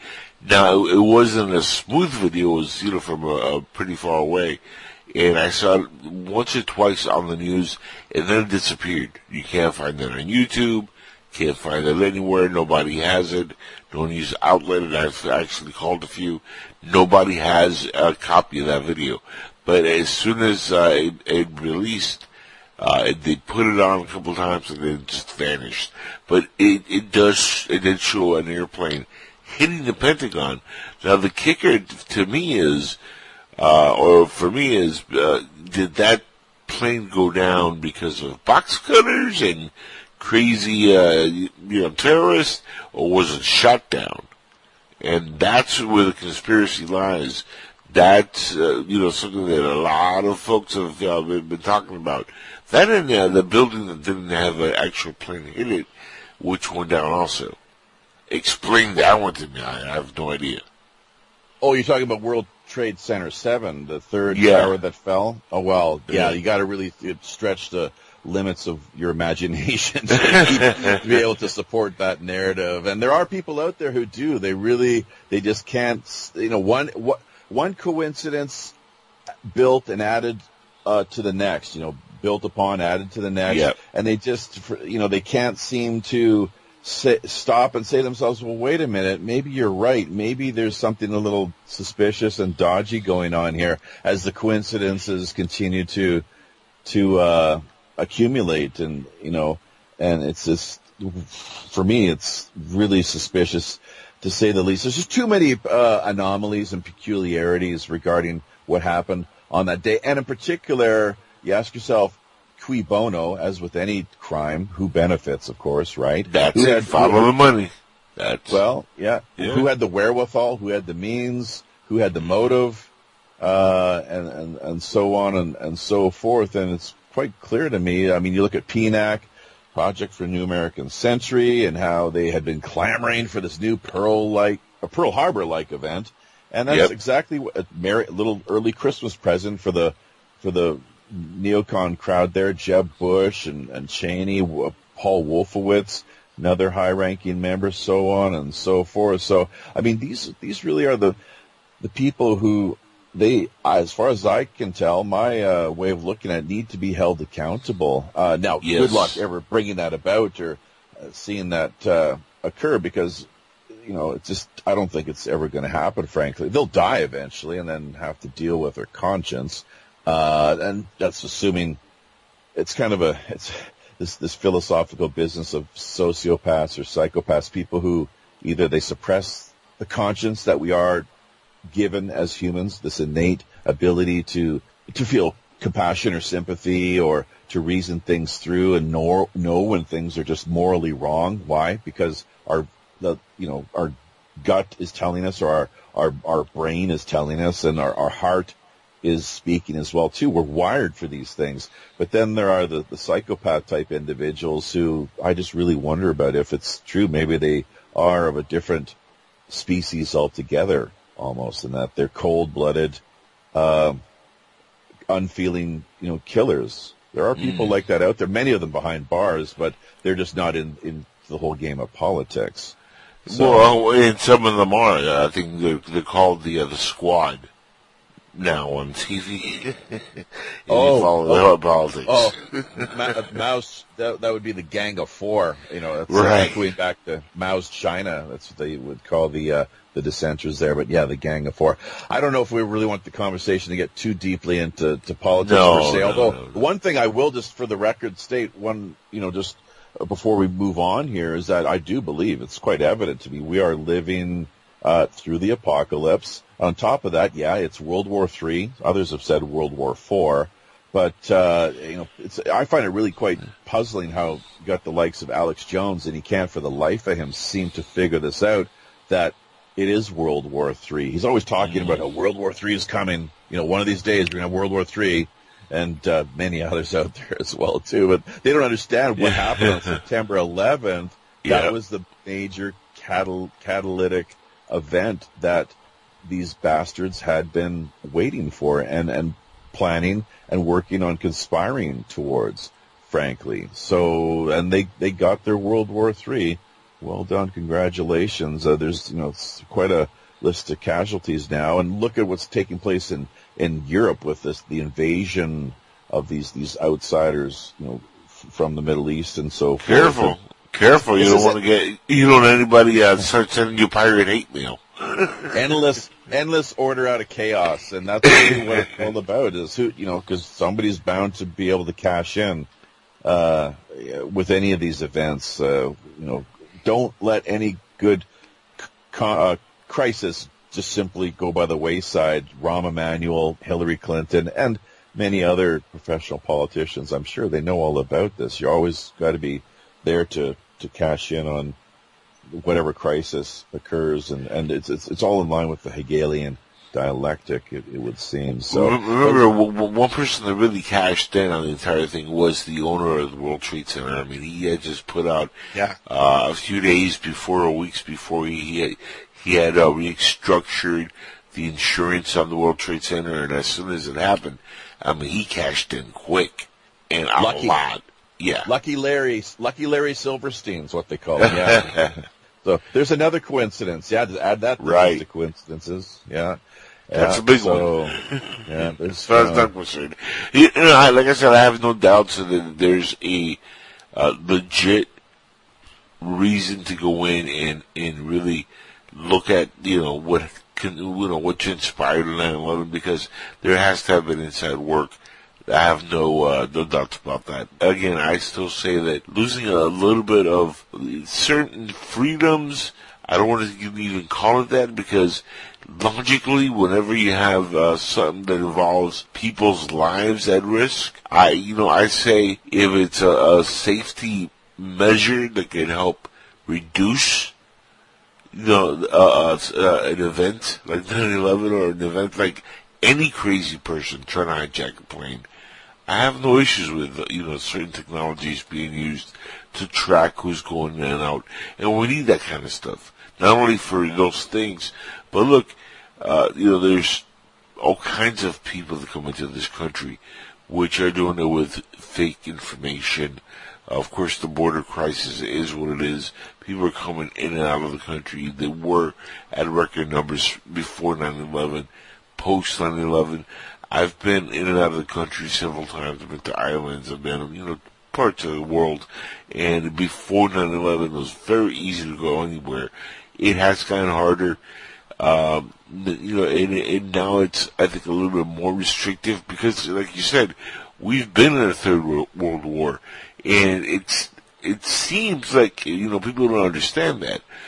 War has not stopped. People think that, we're out of the war, but no, conflict is always happening. It's not just us, it's other countries that are always involved in some kind of conflict.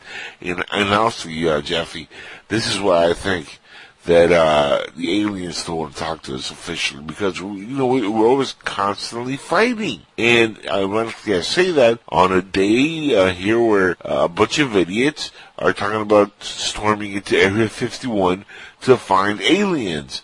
And you got to say to yourself, how stupid are we that we're really thinking about storming a base because somebody played a joke on Facebook and posted something that was supposed to be meant as a joke. And now we have 2 million people who are signed up to literally storm Area 51. And to me, that's crazy when stuff like that happens. What are your thoughts about that? The whole thing with Area 51, by the way. I would sign up to be a part of things. Never seriously intending on participating, of course, but more just on a lark, I suppose. Area 51, heavily secure, in a state of endless that's an understatement. Lockdown. But no, I'd sign up, but I no intention of attending. It's just not going to happen. But what I think is really going on there is that it's a distraction to shift the focus away from what we see happening with respect to Jeffrey Epstein. Tip of the spear, tip of the iceberg. There's a lot of people he could ultimately have implicated. Mostly, I guess, there's said even to be actual, videos, photographs, you name it. Yes. Very prominent, high-ranking, very, well-known worldwide individuals that their lives could be thrown into some major, speaking of chaos, if this evidence was ever to find the light of day, come above board. So that's my take on it. It's just that it's a distraction that's been cooked up, and because the 2 million people, Japhy. That's a heck of a distraction.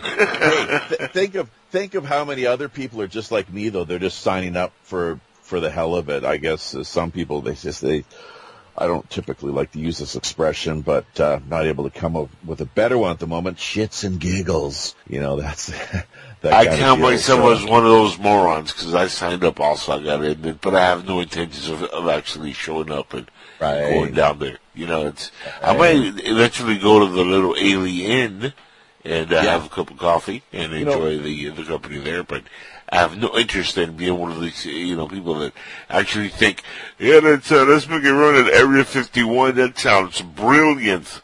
Pedro, come on, let's do it. No. Listen, as far as I can tell, what I remember is that this actually goes back to the time of Heather Wade. It's interesting. We're actually friends on Facebook, but to this point, at least, she's never taken the time to actually say hello or anything. I did reach out to her at one point. There's a lot of people like that, and I kind of am torn between, well, should I unfriend them or what? Should I give them the benefit of the doubt? Are some people just jerks, or what's the deal here?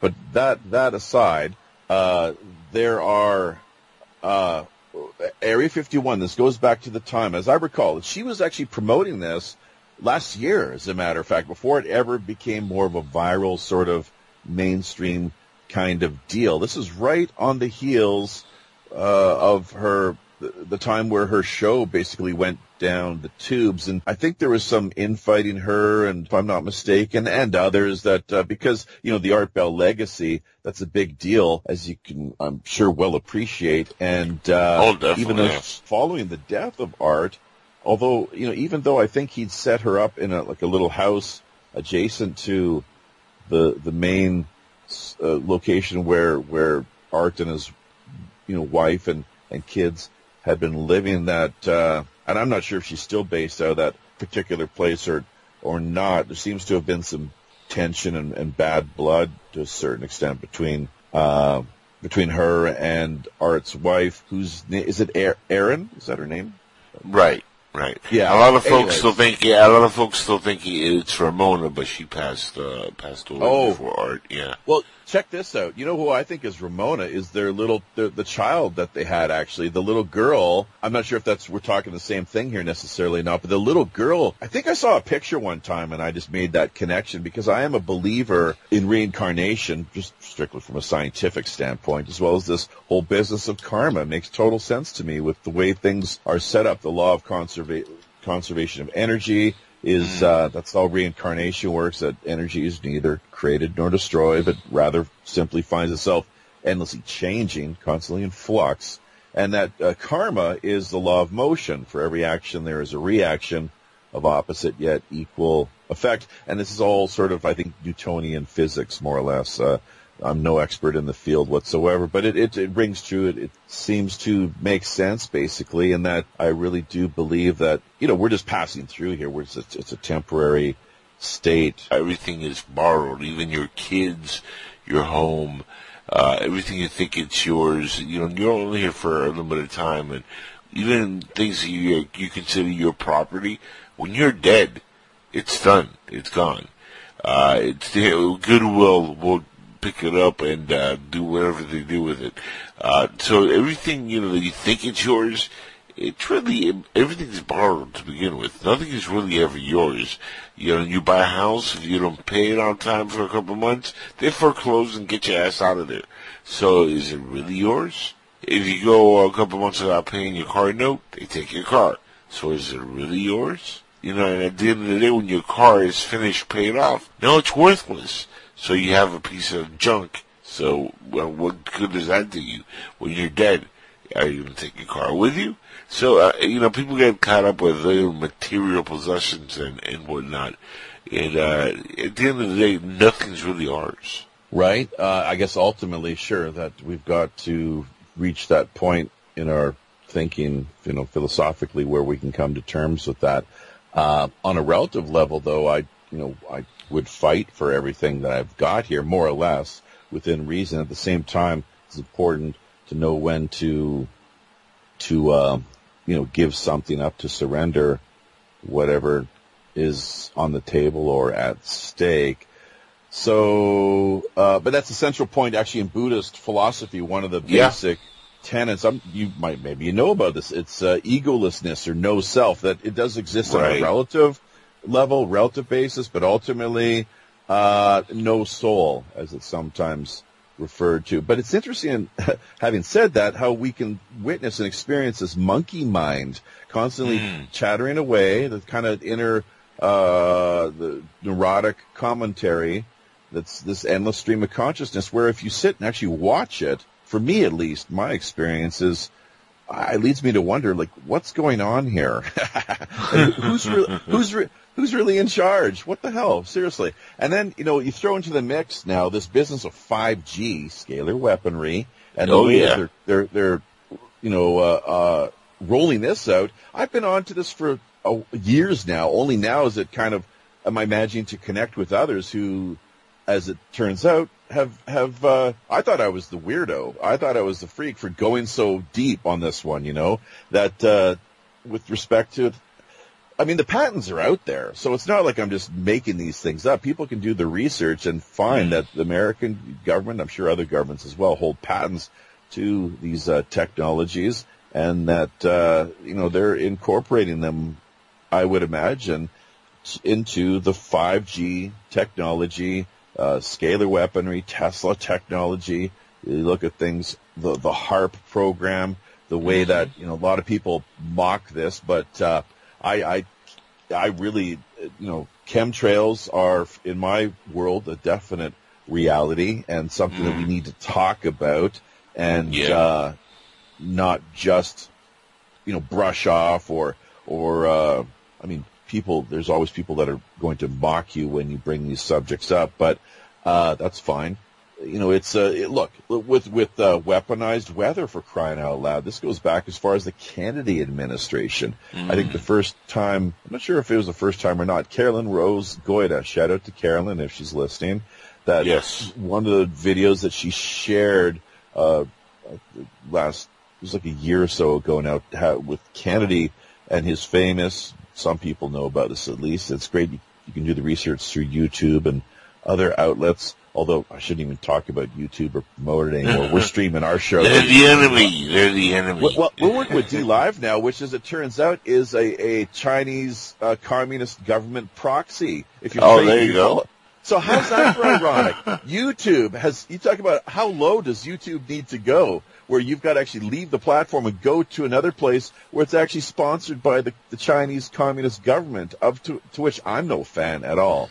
Trust me, okay? So, but we'll stick with them as long as we can. We're uploading our raw feed content to BitChute. As a matter of fact, that reminds me, right after we've done this conversation here, I've got to get on top of that and have the show uploaded. It's actually a really seamless process, the way we got the routine going now. It's a lot of work from my end as far as putting the show together and getting the show notes out in place and then the promotion and so forth. But once you actually record the show, it can be then, we download it from DLive and then just upload that copy of things to BitChute. And then in turn, what you download for BitChute actually comes through at a lower, I'm not sure about resolution, but they compress it, is what it seems. They actually make smaller files. So I'm really happy, though, with this new approach and way of doing things. I encourage anybody else out there that has a little show or a podcast in place to take a look at doing the same. Fuck YouTube. I'm assuming you can drop the occasional F-bomb on your show. All fucking day. Especially when it comes to YouTube. They're right now on my shit list. Not so much for what they've done with Alex Jones, but, Steven Crowder and other folks. And it's all because, we don't want to offend anybody. I come from a different era. I'm not racist, I'm not misogynist, I'm not hateful in any way, but I speak street, and sometimes I use the F word. I say fuck, shit, ass, cunt, motherfucker, son of a bitch. I'll say all the bad words, and I'm not afraid to say them. But now, if you say the wrong thing, it doesn't have to be a curse word. If you say the wrong thing, use the wrong pronoun towards somebody, and I'm not going to say exactly who, but transgenders. But if you say just one word wrong, YouTube takes you out of, your channel, they erase you, or they demonetize you. To me, that's losing your freedom of speech, expression, and that's something here in America we take very serious. And it's sad to see YouTube become more communist and socialist than, again, like DLive and places like that, where they don't take it that harsh. And I hope society doesn't keep going down that path, because that'd be sad if we lose that ability to just speak our minds here in this country. That is something I would definitely not endorse. I hear where you're coming from, but at the same time, all of this would not have been possible had it not been for September 11th. Harkening back, I hate to go there, but if you trace back the history, they've used every single bit of anything where it comes to attacks on, freedom of speech or conscience or movement, or anything you can possibly imagine. Political correctness. It's any dictatorship from out of the past, whether it's Hitler, Mao, Stalin, or going back to even more ancient times, tyrants of Mesopotamia or whatever the case may have been, the great pharaohs of Egypt. I'm sure some of them were pretty badass. You look at Caligula, total madman. That was an odd case, yes. Well, but they look. I mean, you better be politically correct, or else what's going to happen. It's not going to end up not going to good for anybody really. So it's just one of those things though that and they've got their policies. Are they a platform? How do they frame it now? That is it a publishing platform, or is it like a private type deal, or is it there's so much money that's going into these outlets as well too. With YouTube, Google, and so forth, these Silicon Valley based tech firms, big tech is they're making billions, Japhy. I mean, YouTube alone makes billions. Taxpayers' dollars. But it's coming. If you trace back, there's hundreds of millions of taxpayers' dollars. Every year it's like countless millions for sure. I can guarantee you of that. And so that in itself, you would think that would help. That would in itself work to secure people's right to use the platform to freely speak, rather than have anytime we're hearing this hate speech nonsense. It is just it's an attack on people's freedom of speech, because we see how ridiculous it's become now. It's this. So it's hate speech, kind of. But it's very biased, though, and I'll tell you, it's very biased, and I see that on a daily basis here, because they trash America, and I'm talking about not only the Four Stooges or the Fraud Squad, but there's a lot of folks in this country that trash this country, and I'm talking mostly about liberals. They hate the way we live. They talk bad about the president. It's nonstop. President Trump trashing all over Congress, but yet he doesn't really say anything, but the crowd chants something in a rally, and oh my God, he's racist. And then they have to go on TV and cry about it. But these Four Stooges just spent 2 years crapping all over the president, so let me get this straight. Talib, Rashad, Muhammad, whatever your name is, you can go and say, we're going to impeach the motherfucker, but the moment he says anything, he's the bad guy. Mind you, you've never met him in person. He's never done anything to you. And yet, the moment he says anything about you or your group, which is 100% accurate, you have a problem with that? Like, that hypocrisy needs to end when it comes to the media coverage. And that is the craziest part of what's happened since 9/11. And it's not so much that, we've lost freedoms. It's the gearing of the country towards that way of thinking, and socialism is being heavily fought by the left as progressiveness. It really isn't. It's backward thinking. It's one way of thinking. It's completely cutting out the freedom of certain things which we have in our Constitution, like freedom of expression. They will take away the guns. How will that work out for the Jews during Hitler's time? How will that work out in Venezuela? I mean, for anybody who's listening to this podcast now who might, hate Trump, and who might say, well, I'll never vote for the guy. But you know what? I'll tell you this much. When both sides hate your guts, and I'm talking about liberals and, certain Republicans in Congress who don't like him too much, when those sides hate your guts and you're the president, there has to be a reason for that. And going back to 9/11, and I hate talking about 9/11, Jeff, because it's such a terrible time in this country. But going back to that time, George Bush was in office we had before him Clinton. So we had Clinton, Bush, Obama, right? Now, I find it funny that Obama ran on the platform that, well, I'm not George Bush, and I'm going to do things different, and change is coming. You know, we're not going to be that guy. We'll never be like George Bush. He's horrible. He's the dictator. He's Satan's son. But now, and I've seen this several times, when they've gone together, good old George Jr. here has given Miss Obama candy. Like he's feeding, you know, a zoo animal or something. Just, here's candy, Michelle Obama. Here, enjoy the candy. I mean, have you seen this? It's ridiculous. And then, you know, they're all against Trump. They're all taking pictures together. They love each other.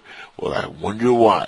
I wonder, you know, how it is that they've all now gone towards a socialistic, you know, craziness about, you know, we have to, you know, do all these changes, the Green New Deal, which is, that'll just destroy the world. I mean, have you even looked into that? I know your show covers a lot of ground, but have you at all looked at this crazy Green Deal from AOC and how the left is just now backing this and pushing this? I've not looked into it all that much, although I've been hearing a good deal about it, of course, via the news. At the same time, you know, we're back talking kind of establishment politics, that sort of area again for some reason, which is okay for now. I think we can handle that, but we'll try to maybe, there's a few other talking points I've actually just kind of made note of here. I was hoping to touch on before we wrap things up. And, you know, you're so right though, where it comes looking at what the Democratic Party is doing to itself right now. It seems to be a major splintering, which you know, there's a lot of talk as far as, you know, Trump being reelected in 2020. I would say well, if the election is free and fair, absolutely. You compare Biden's rallies to his, and there is no comparison. It's creepy, sleepy Joe, sleepy, creepy, Grandpa Joe. And let's be honest, he's leading the pack. I mean, the other folks in there are just, you know, wasting their time and fooling themselves. Joe Biden is going to be the Democratic nominee. I mean, I'm actually almost as capable a public speaker as he is, and that's not probably better. No, he's probably better. You know, but it's interesting why he's really gone downhill. His mental health and everything. He's aged quite quickly over the past few years. The thing about it is, I think it seems that, you know, he's the swamp, really. He's one of the key nodes. In the whole the matrix, the political matrix in America. That's where they've got him there, is what it seems. He knows a lot of things. Well, I guess you could say maybe where a lot of the bodies are buried, as well as just, you know, the corruption that's taken place over the years, the money that's been trading hands. Look at his involvement, his son's involvement off in the Ukraine. Yes, kind of reminds me of what Harry Reid was doing just a couple of years ago. We saw this big dust up with the Land Bureau out in was it the Federal Land Bureau out in Nevada and up in was it Oregon, maybe off as far as Utah even as well too. But bottom line is that, you know, Harry Reid, his son, you know, working some sweetheart land deals out there with who? None other than the communist Chinese once again. Yes. So same thing with Biden. It's working, you know, pretty much in bed with the same one totalitarian crew, and then the Ukrainians as well. There's more business going on there. But let's not forget, as far as Trump is concerned, I don't want to go on covering this. Well, you know what they call Biden in China? They call him China Joe. I mean, for a reason. No kidding, huh? How about that? Yeah. But here's the thing. You know, one of the items that one of the few items we've actually had time to post up on WPRPN, and that's a place where we'd encourage all listeners, if you haven't dropped out or off, shut the show off now for reasons of either sheer boredom or fury and frustration, whatever. WPRPN.com is the place to drop by and check out. We'd like to have your voice heard, of course, and always looking for your input and whatever contributions you're able to offer as far as volunteering, ideas. Maybe you got something in your skill set you're able to share with the community. Very much a voluntaristic type approach to things, the way we're handling the vision in accordance with the Robin Hood mandate, of course. It's the flagship we've christened the Robin Hood. But one of the first stories, the last stories, I suppose, that we've put up on WPRPN in the news feed is dealing with actually I always get these two confused. Ashton Kirshner, of course. Jared Kirshner. The punk guy. Yeah, might as well be Ashton Kirshner. Yeah, Jared, and the sweetheart deal, once again. That was one of the first things after he canceled the TPP. One of the first big things that I heard about here in Korea, that I'm not sure if it was how widely or well reported the story was back in the West, but that Jared Kirshner, to the tune of hundreds of millions of dollars, was doing business with the Chinese in the area of real estate, hotel development, that sort of thing. So do you really think they're going to war? I mean, China and America? Not when they're doing business to that level, I don't think. Not really. Unless, of course, you got the big club, as George Carlin referred to them, of course, and they're all seeking out shelter in their underground bunkers while all hell is breaking loose here, nuclear conflagration. I think that's that's one of these $10 words I sometimes throw out there. I don't necessarily know the meaning of, but it sounds right at the time. I'll have to check that one.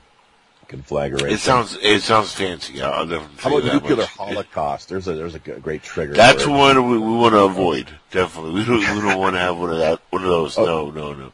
Yeah, you guys have a lot of fun on your show, and one thing that I do enjoy about the fact that you're able to not only talk about one certain topic or subject, but you have a broad range. When we were on earlier, we were talking about the space program, right? And about whether or not we went to the moon, for example, and that's stuff I love to cover. And unfortunately, you being the host, and I love talking to hosts, by the way, because I always get to pick their brain, and I use it to see if I can make this show a little bit better. Sorry, y'all listening. I try. But I like to always get that perspective. You being the host, I'm sure you have your own opinions on the subject that you sometimes hold back on. But, what's your favorite topic? I mean, besides the moon hoax or not, you guys get into a little bit of everything over there. Yeah, I don't think there's any real one favorite topic I can point out, but you're right, a very wide-ranging, speaking of trigger words, liberal. No, well, yeah, ecliptic, a liberal, open approach to, whatever we think seems to make the most sense. That is if you've got an interesting, intriguing, largely unreported story from out of the underground, really, because that's typically where we focus things, right, as far as the feature guest production Friday nights, 8 o'clock Pacific Standard Time, 11 on the East Coast, just to remind your listeners. Yes, that, we try to, if we can, we try to land one prominent guest per month, somebody like a name that people will easily recognize. Outside of that, the other 3 weeks, generally, because in a 5-week month, we like to take the last one off for post-production and just work behind the scenes. But the other 3 weeks, we go for the, lesser-known people who are out there that haven't really had their voices heard. They haven't had a chance to appear on a show. So they're the up-and-comers, the undiscovered voices, personalities, talent that are out there. And it's what our platform is in some ways in place for. That's what we're all about and what we're happy to promote. Just as what we did here last week with respect to the Minds World Indie Music Showcase, where, if you go back, if you actually listen to the show and check out the music that was featured, I was really happy with the way things went, actually. There were a couple little technical flub-ups, but no major train wrecks. And that's all really, when you're doing a live stream and working the way we are set up here with the limited resources and just the way that we're very much spontaneous and in the moment in true pirate radio fashion, that we're quite happy with the way things went this past week once again, and it is the best you can hope for. So it's well worth listening to. These are the undiscovered talent that are out there, musical acts, musicians, recording artists that just once again outside the likes of the mainstream type names that people will easily recognize. These are the lesser knowns that if you do check out what they have to offer, it's for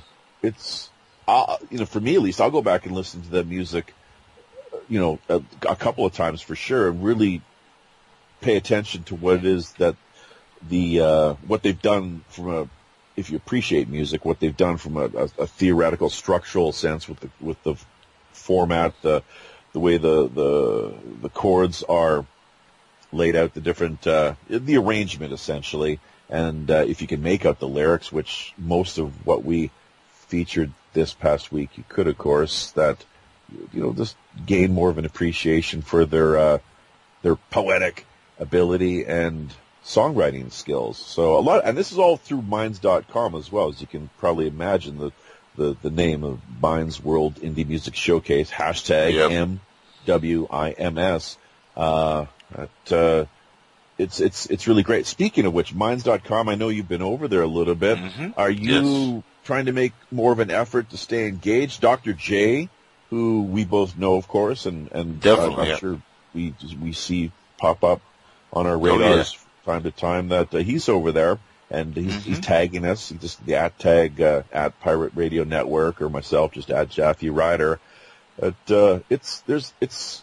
got a lot going on there. The open sourced approach, very, very little in the way of censorship, blockchain technology. So there's a reward system in place. You get a lot of boost power generated if you're liking content, putting new threads together, or reminding other people's content. You'll notice your wallet, that you're expected first to put a wallet together, obviously, but once you've got that taken care of, you'll see that these booster points start to accumulate, and you can then in turn use them to further, direct attention to certain content items that you put out there and boost your. No, I'll tell you what, Minds.com is definitely a website where I'm, be checking on a little bit more now that the show's back on the road and back on the air. But I'll tell you this much.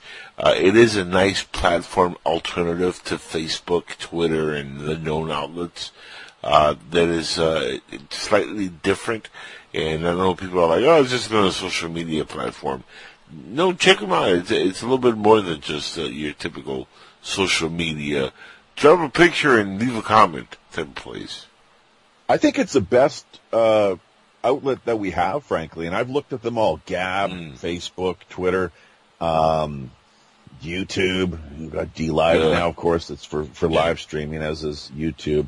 But Minds.com, we've been active over there for the past several years, since the summer of 2015, if I'm not mistaken. So it's been a while, and we've been canvassing, promoting, and trying to spread the word, get the word out there, the good news of what Minds.com has to offer. And, people the likes of yourself or Dr. J and others, some have been slow to come around and see what it really has to offer. Sometimes people are critical and they don't like this or that, and there's a problem with the phone app, but, they've been it's all open sourced. The code, so you can actually see, you can go to the back end of things, and I think it's through GitHub.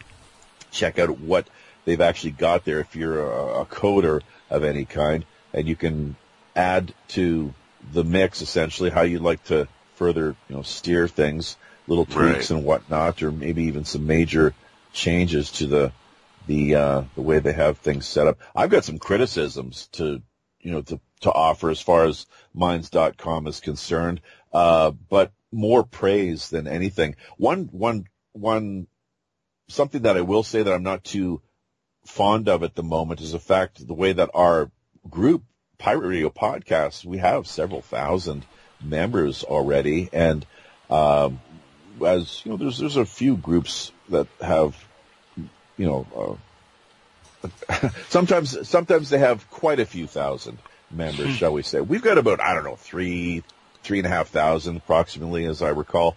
But the thing, what I'm getting at, what I like to say is that, and what I find really disappointing at the moment, is how when we visit the site, when we add content and put a new item out there to find its way into circulation, what you're supposed to have is, because on the right-hand side of your screen, there is a scrolling, like a sidebar where you've got the groups you've recently engaged, you've got them listed there. And I'd like to have that a little more manageable as well, too, so that we can actually, if we don't want a group there, just take it out, or maybe bring another one in, sort of deal. But as it is, Pirate Radio Podcast is not coming into the picture for us for some reason. So there's something going on, maybe behind the scenes, or it's you could always say, oh, it's just a bug that has to be worked out here. But why this? That's one. I think there's other groups as well too. We've been making a bit of a list here on the side, different groups that for some strange reason are not appearing in the scrolling sidebar area. It's kind of, I'd like to think I'm a patient person, and really I have been over the past few years, believe me, with Minds.com. There have been issues where as we've seen the evolution of the platform, where the coders, the people working behind the scenes, and, God bless them, they've done a lot of great work. So we should be giving credit where credit is due, and a lot of appreciation.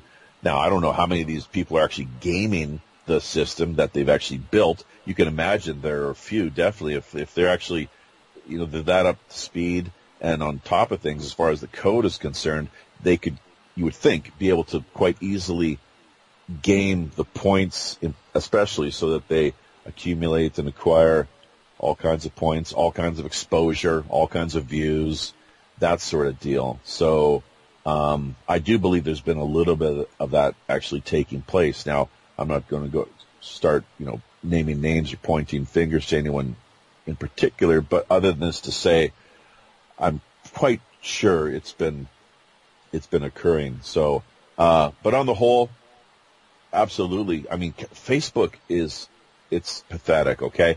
They won't even accept content from Minds.com. I'm not sure if you ever tried to share a link over on Facebook via Minds.com. Immediately you get a warning pop up. Oh, this is a suspicious type looking link. Yeah. Are you sure you want to share it? If you feel this has been flagged for wrongly flagged here, be sure to get back to us. Let us know, and we'll see what we can do about it, kind of deal. You never hear back from anyone on Facebook ever. So what's the point? It's ridiculous. It's really kind of frustrating and annoying. And hashtag the Kraken. That's a big tech, Silicon Valley. Hashtag the Kraken. There's been a lot going on in that area too. I'm not sure. I think we touched on this once already earlier, but just with the way that the subsidies, the money rolling into Silicon Valley's taxpayer sponsored gifts and gratuities to the tune of countless millions, and and the way, speaking of rigging things,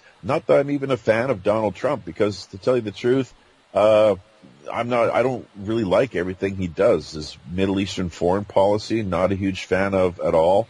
And as there's many, as we can see with Jared Kushner, and as we pointed out earlier, with respect to the deals that were made at the start of the administration with China, communist China, which you look at, it's like, you got all these rich Chinese people flying overseas to buy up, snap up real estate, and sometimes you got absentee landlords in a lot of cases too, of course, but places like Vancouver, as I like to refer to it, and I think others do as well, but Vancouver, that's funny. Real estate prices that are just ridiculously out of control, and it ends up being, as I like to put it, too rich for my blood.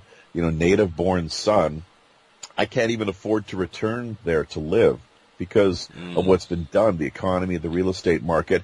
Yeah, at the same time, you got these super rich commies flying over from Beijing, and then communism, it's all about equality, of course, too, right? But then you've got these super poor people, quite a few of them, it seems, as well, back in mainland China. They can, barely manage to fill their rice bowl, 2 or 3 times a day. Look, what's wrong with this picture? It's all supposed to be about equality and so forth. I think that's why they kind of had to ditch the communist line a number of years ago. They had to, because the picture, it was not really, there was something not, the contradictions were becoming a little too obvious with reality and what they're being told. So as far as the disparities between, rich and poor, the income and wealth disparities. So, they've become pretty much just a fascist state now, as far as I can tell. Very much authoritarian, totalitarian, and now with a social credit system that's based biometrics. Once again, funny that we would lose a feed right at that point in time. Where and I like now's a good time as any as we circle back to this, because I do, it's a vital point. I think listeners ought to know about and to reflect upon. If maybe they got a difference of opinion, fine. Maybe they're in accordance with what I'm saying. That's great too.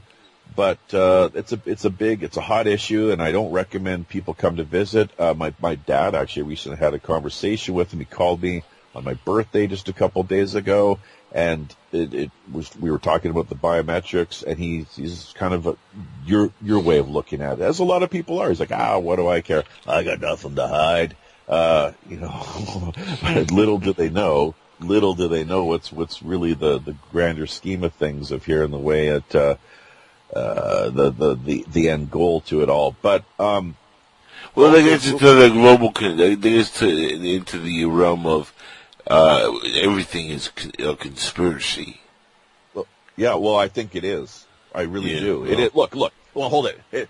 It's not actually. You're right. Everything is not. Just the important things. Right. And I like that answer. Yeah. Well, no. And here's the thing too. Like people start. Like, what do you think politics is? For crying out loud. I mean, if not conspiracy. So the next time somebody tries to accuse you or any of your listeners of being a conspiracy theorist, they should really just, guilty. Think about it. Well, yeah. Even more so, just tell them it's like, not so much a conspiracy theorist as a political scientist kind of deal. So there you go. I'm not a conspiracy theorist. What are you talking about, conspiracy theorist? Come on, man. I'm a political scientist. Turn the tables. The war on terror. That's another Orwellian catchphrase. The war on drugs. It's a war on some drugs. Hello. So people, the more that we start saying these sort of things, the more power that these worn out, cliched, they call them tropes. Is that right? It's from the French, I believe, which means it's trop, which means too much of or too many. So right. That's, I believe, where the word trope comes from. Well, Trump actually says something interesting.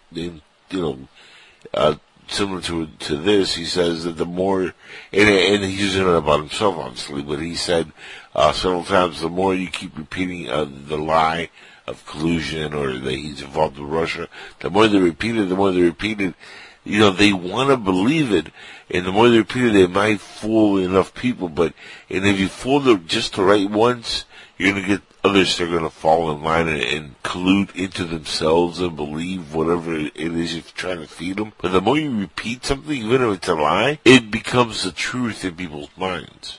Even if it's based off a lie, which is crazy.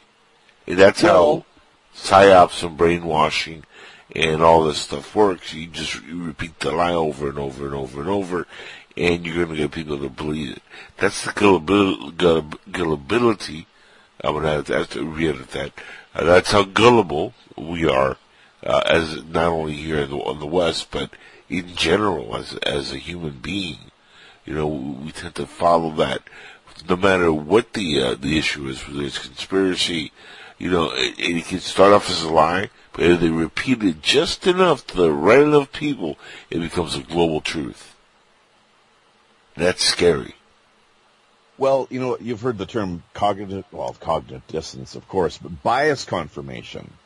Right. Actually, I've heard that term, yes.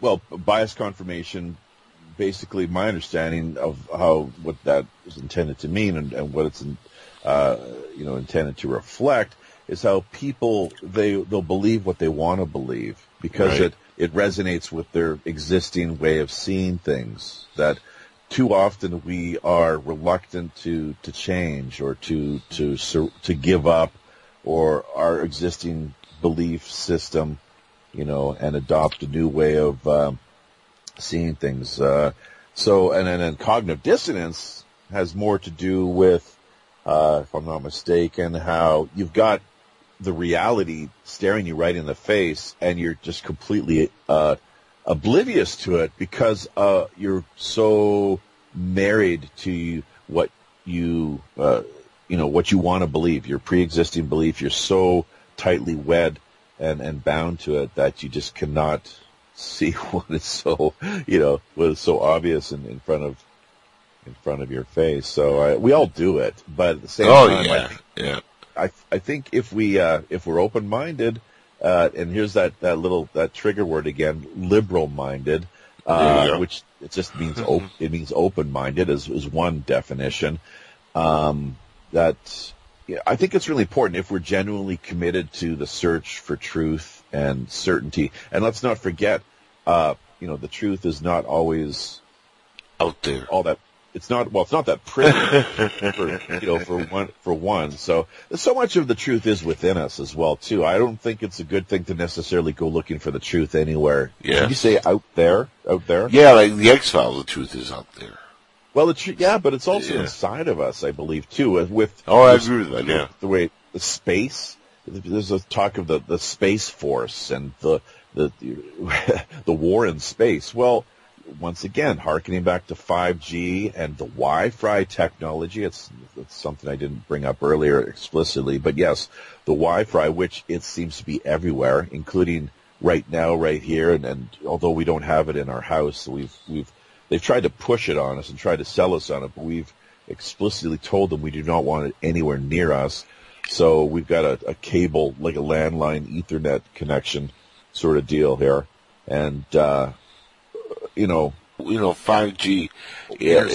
Interspace, right. This is, it is from, my understanding, a crazy, technology that could cause, all kinds of harm, to our physical, mental, being. Yeah. But, I mean, again, we're bombarded, Japhy, every day with radiation from cellular phones, with, microwave radiations in the air, chemtrails like you've, brought up earlier. There's all kinds of stuff that's already hitting us on a daily, constant basis. I remember back in the 90s, there were rampant reports of babies being, born with deformities because their parents lived near power lines, and that caused a lot of, issues for a long time. It seems anytime there's a new technology, though, we have to kind of go through that. But it is scary how the 5G technology, at least here since they've been talking about it more and more recently, they really are trying to sell this as, it's safe, it's harmless. What you're hearing is nonsense.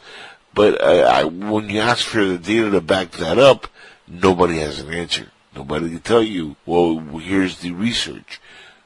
And that to me is where it begins. First, show me that it's safe before you implement something like that. I was just, I came across a story just the other day.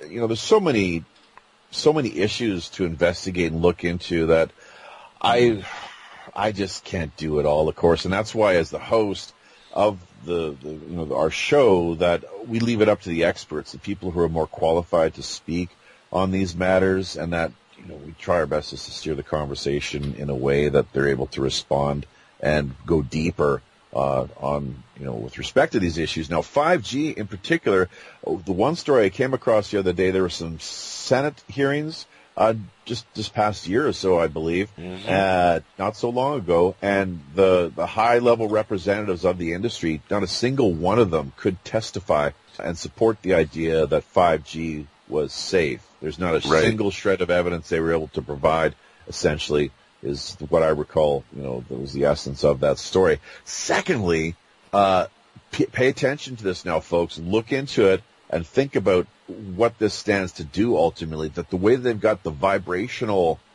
frequency and level in place with the said 5G technology, it's set to resonate with both air and water molecules. Now, you stop to think about us as humans, what is it, 80% water? Right. And then where air is pretty much everywhere. Yeah. So you need air to live, and if our environment getting a little dirtier, we can't seem to breathe well, having respiratory issues, and of course the whole business of how our thinking is a little kind of more cloudy than what it used to be. We don't really seem to have the same sort of level of mental alertness, and then again, even look at the history of these people talking about the government is beaming messages into my head. I'm being targeted by the government. They're putting voices in my head.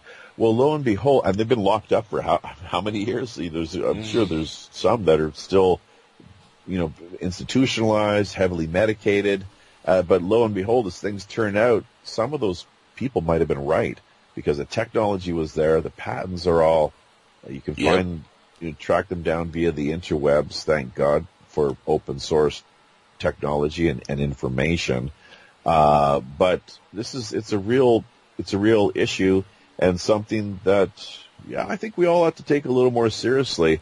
Now, Korea, going back to what I'm seeing here, I can say this much. They're practically tripping over each other, just or endless orgasms of stupidity, really, and who can out monkey the next person one after the other with the entertainers that come on, and they're whoring themselves in support of 5G, really playing the fool, because it's all about gag style comedy where they try to see who can be the biggest goof, basically, to in this instance promote and sell the product, which there's times where it's like chicken or alcohol is endlessly promoted here in a big way. And I'd kind of like to go back to that in just a moment. Don't let me forget, because it has there's a pot angle to things here. Believe me. And I was chicken and alcohol. That sounds like a pothead's favorite food after smoking a good blunt. Well, yeah. And as if there's anything more that Korea needs than another chicken hof, is what they call it. Exactly that.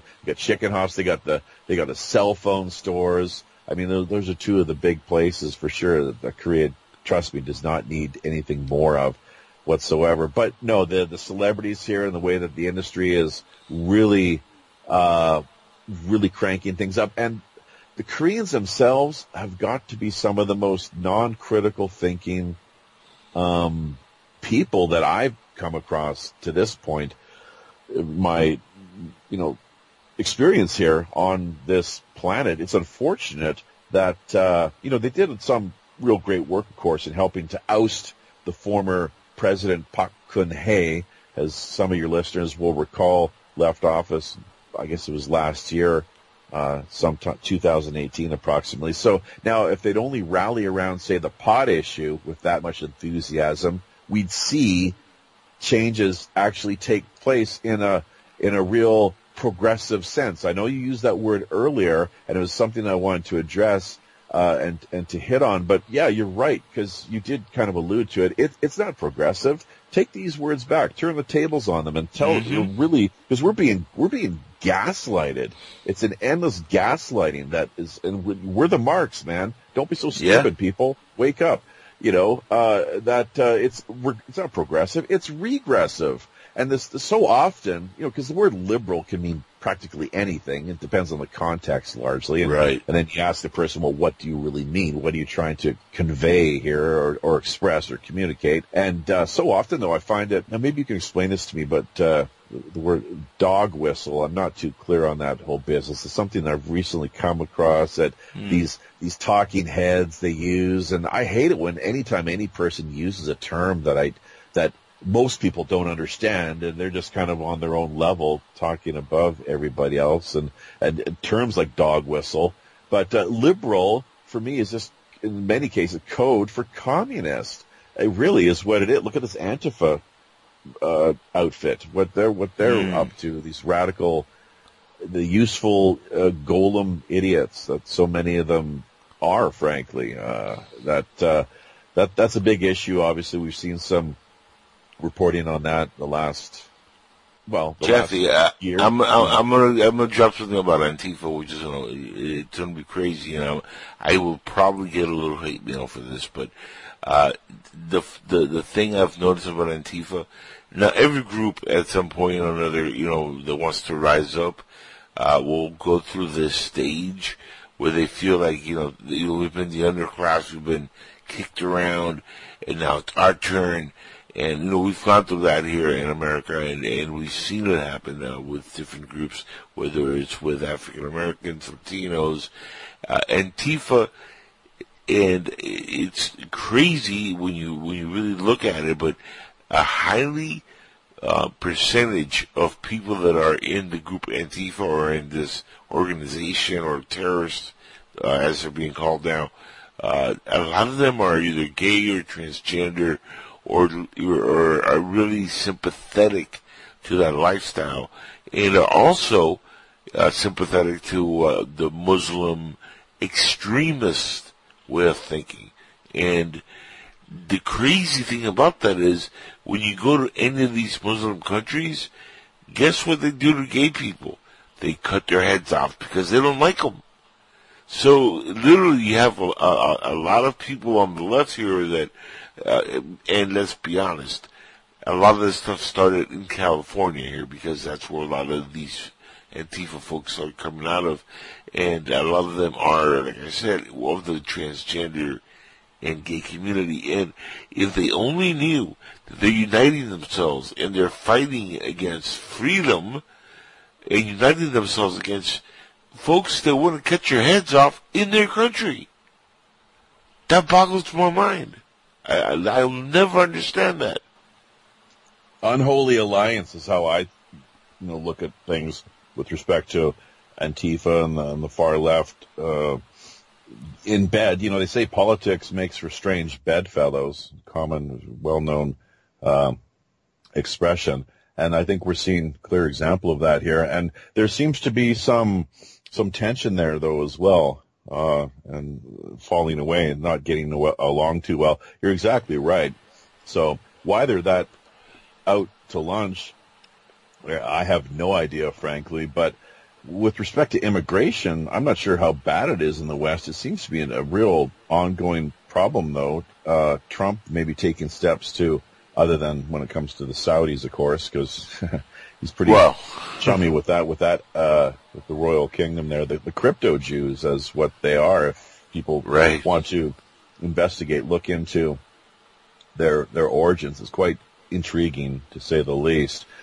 But immigration to the West, so much has got to do with the politics and elections. Going back, I often like to use the example of Tony Blair's Labor administration. There's two separate terms, very much hinging on the immigration issue, bringing basically almost like gerrymandering, where you have so many people that you bring into the country that you can pretty much be guaranteed are going to be voting for you. The Liberal Party in Canada, Trudeau's Liberal Party, under his father, they did the same thing, and I'm sure even previous administrations as well too, where you fill up different constituencies with a considerable ethnic population that with a wink and a nod, you once again can be relatively well assured will be supporting your party and not the other. But speaking of which, isn't it interesting where are all the independent speakers or independent parties, and why don't they have a chance or opportunity to appear on the debate stage with the other presidential candidates, or in Canada, people who are running for prime minister. That to me is a big issue, in some ways a dead giveaway. The way it's, as Trump has pointed out, he's right. It's a rigged game. Yep. And the point I never finished earlier, and there's a few points because we trend to just the conversation flows along, and there's a lot that gets left trailing in the wake, as it were. But that the so-called electronic voting system and technology, it can be hacked, these computers, within, if you're a good hacker, about 30 seconds is what I've heard some reports tell me. So, why is this not being discussed? When's the last time you heard anyone talk about this outside? Actually, Trump spoke about it recently. Oh, did he? How about that? Yeah. Well, you know why he's doing that? Because he sees it stands to be, just as it did last time around, a threat to him retaining the presidency, winning the next election. No, he said openly, he said that, for his, for 2020, for the re-election, one thing he wants to push is, you could, use the standard, technology, but he wants to have a way to back it up with old-fashioned paper ballots, and have, both be counted. Because let's be honest, but the hand counting a ballot, it's just as safe as a computer, but it takes a lot more to, well, maybe not. They could just dump a few bags in the river somewhere, like that happened here in Florida once, where they found literally, I'm not even kidding, they found hundreds of ballots, and this is back when Gore ran for president, and they found hundreds of bags of ballots in a swamp somewhere. So paper ballots, computer generated votes, there really is no safe way, but I mean, if you combine both, I mean, that has to help. Flipping the vote, that's what it boils down to, really. I guess the hackers go in, and if somebody, the desired candidate is trailing, they just flip the vote. They turn it on its head. Now, I kind of disagree. I understand what you're saying with the hand, with the old-fashioned pencil and paper approach. You're totally right. What does Stalin tell us? He's one who would have known that it matters not who casts the votes so much as those who count the votes. Exactly. That's the problem. Yeah. Well, it is, and that's where checks and balances, and people, you want free and fair elections. They need to be held accountable, and that all too often it's just not the case. And so we'll see what happens here. It's fascinating to always hear other people in, especially in other parts of the world, and what they view as far as the political stands and what is going on in the world. We live in strange times, and it's funny how politically it seems like now more than ever it's become more a reality than conspiracy. We're living in a world where there's no gray area anymore. I think you hit it on the head earlier. Everything is a conspiracy. Only the important things. Yeah. Well, I mean, what isn't important? Well, sports results, but we sure are cut up on our sports entertainment. Got to keep us distracted, right? Well, there you go. I mean, sports, entertainment, it's all infiltrated and influenced by organized crime. It has been historically, not just in America, but here as well. It's the same kind of deal. I mean, all over the place. Every country you can imagine, absolutely, they've got their organized, criminal gangs at all various levels, and everyone's getting their cut. And if they don't, then there's all hell to pay. But that's one of the reasons we don't watch TV, because of the old expression, "You are what you eat," and we just choose instead to navigate the digital interwebs. Before we wrap up here, though, just two quick things I'd like to say. One, going back to this whole issue of, isn't it interesting to take notes, speaking of Korea, how, freedom-loving, democratic South Korea, you got a tyrannical, really what is the word I'm looking for here? Draconian approach since 1976, where the Korean people are actually being deprived, robbed of their ancestral heritage, the right to consume a bloody plant, this sacred ancestral traditional herb, weed, which has been a central part of Chinese medicine for thousands of years.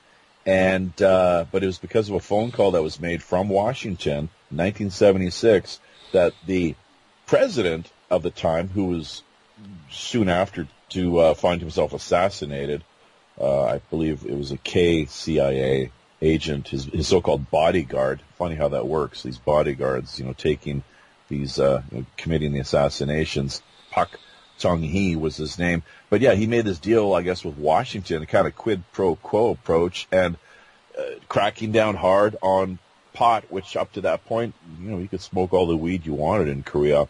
But in return, what we've seen is the rise, the ascendancy of the pharmaceutical drug industry, yes, big pharma, as it were, and the dumbing down, of the generations which have followed. People kept utterly ignorant and in the dark to the point where even on the internet, YouTube, even a pot, like a cannabis documentary, it says, age restrictions apply. You must be 19 years or older, and all you have to do is just log in with your telephone. Let us know who you are. No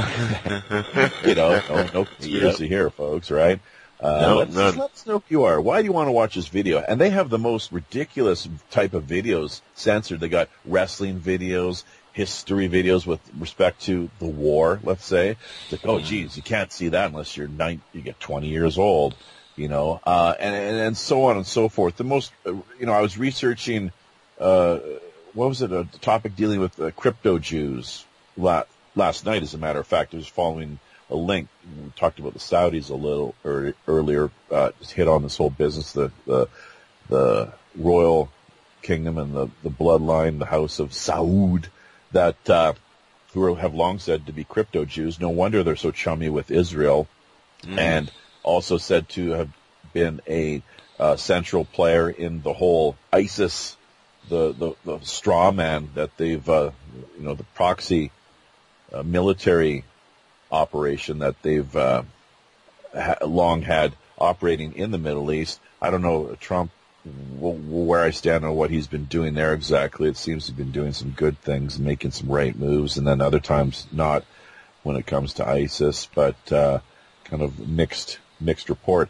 But with respect, just going back, because I want to finish this point as far as the weed is concerned, not just censorship, but you got the freedom-loving Democratic South here, the ROK, as it's sometimes known, Republic of Korea, which then in turn up in the north, the DPRK.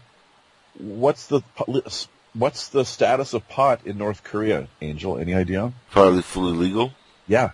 So how is that for ironic? No wonder. No wonder Todd is going to visit.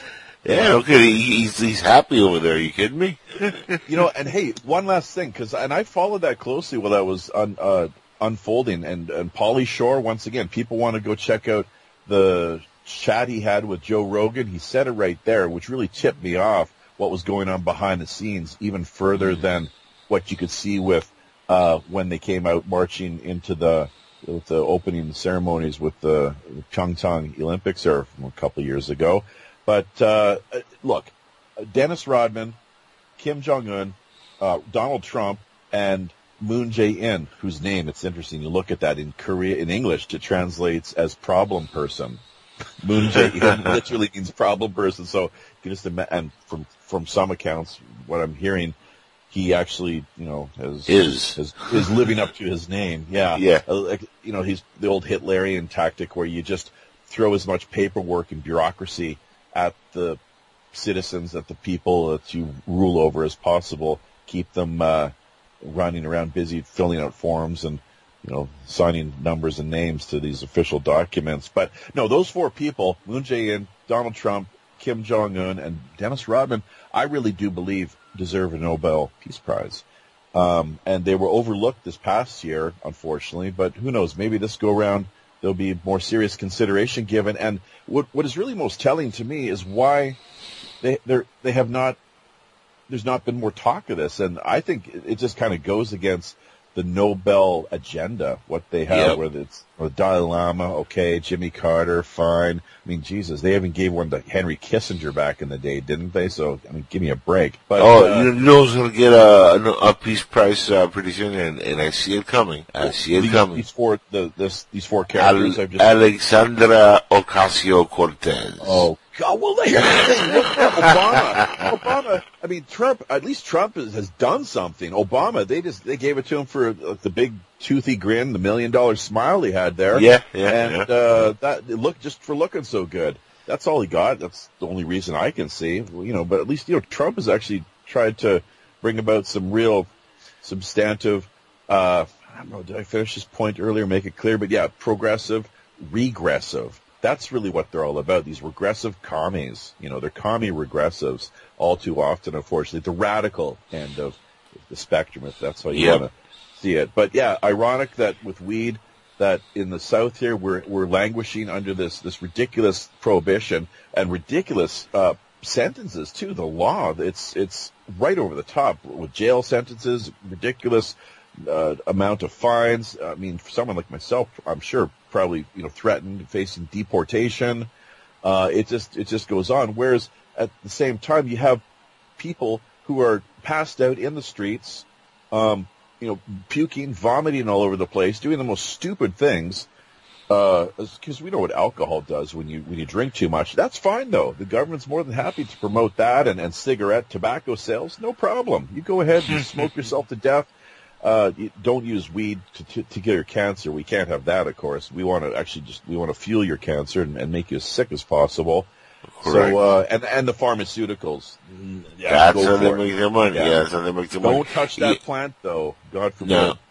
It's funny because even in the Bible, and not to get too religious, but if you believe in Jesus, you believe he came back and after 3 days, if you read the Bible, remember he was cured with exotic oils, one very exotic oil that had a chemical that none other had on the planet. Gee, I wonder what that was. I don't know. What was there any word or name that you can recall that was given? No, but it came from a plant that had a particular smell. Yeah, well, cannabis. Yeah, I mean, it's wonder what that plant indigenous. There's a lot. I mean, frankincense, gold, and myrrh were what was gifted to him, the three wise men from the East, during the occasion of his birth. Christ he's quite a figure. There's no doubt, and someone I've been long fascinated with. And I do have a theory that he was a Buddhist, actually, who 18 missing years, folks. What's up with that? No, I believe it. I believe it. Dad, they have a little construction business on the side there, and so. No, he was off to India, man. Yeah, for sure. Yeah, like, come on. Like missing years. Where is he going? So, There's a great documentary you should check out. I've ever seen it. It's called Ring of Power, and it talks about the missing years of Jesus and how he. And now this is, it's obviously not confirmed 100%, but there is talk within the Buddhist, tradition of a man that came from the Mediterranean named Isu, and Isu translates to Jesus, and there's a whole connection. And Ring of Power, you guys have not seen it. Jeff, if you haven't seen it, YouTube it. It's on there. The Jesus connection, it's pretty well documented, and the way they connected that to who Jesus was compared to the mythological Jesus is pretty mind-blowing when you actually watch it. But there's definitely a Buddhist connection, and it has to do with the afterlife, the philosophies, all this stuff that came directly from the Dalai Lama, supposedly, who at the time was teaching Jesus about all this stuff. Yeah, that end of things, I'm not sure if I buy that, because the Dalai Lama 2,000 years ago did not even exist, as far as. Maybe I got the person wrong. Maybe it wasn't Dalai Lama; it was just the monk or whatever it was. But it was a teacher of the the way of the Buddha, basically the Buddhist afterlife and all that. It's been, once again, the age of the apocalypse. I didn't make this clear earlier, but all the word means, a lot of people get triggered and, all. Tell me about it, yeah. Well, but the word, it doesn't mean necessarily some terrible, do I have to use that word again? End of days. But some major, military conflict between the great powers, but no, an unveiling or a revealing, so that what has been previously occulted, thank you, Jim Mars, has now suddenly, or maybe even gradually, been there's a wider audience of people who are coming to understand. The internet is very helpful for these things, as well as just the field of archaeology, which has come up against and discovered multiple anomalies and things, ancient sites of various civilizations, communities, towns, and so forth that existed, all the jewelry and various religious implements and weapons and you name it. I mean, there's so much to be said even here in Korea. 2,000 years ago, I know this is a good maybe little anecdote thrown into the mix. We could go more into Christ, why I believe he was a Buddhist. Don't really have the time right now, but trust me, if you want to talk about this at some point, we can do it, and I can give evidence, examples to show. I mean, look at born again. Hello, yep. What do you think he's really talking? Oh, well, are you born again? Like the way that the new age born again types have it, they don't quite get it, I don't think, because there's two ways. You can be born again now, in the moment, or you can be born again after you die. There's two ways of looking at it. So, I mean, come on. And the spin they give it is just makes me shake my head. But, all right, fine. Well, you can believe whatever you like, folks. But, yeah.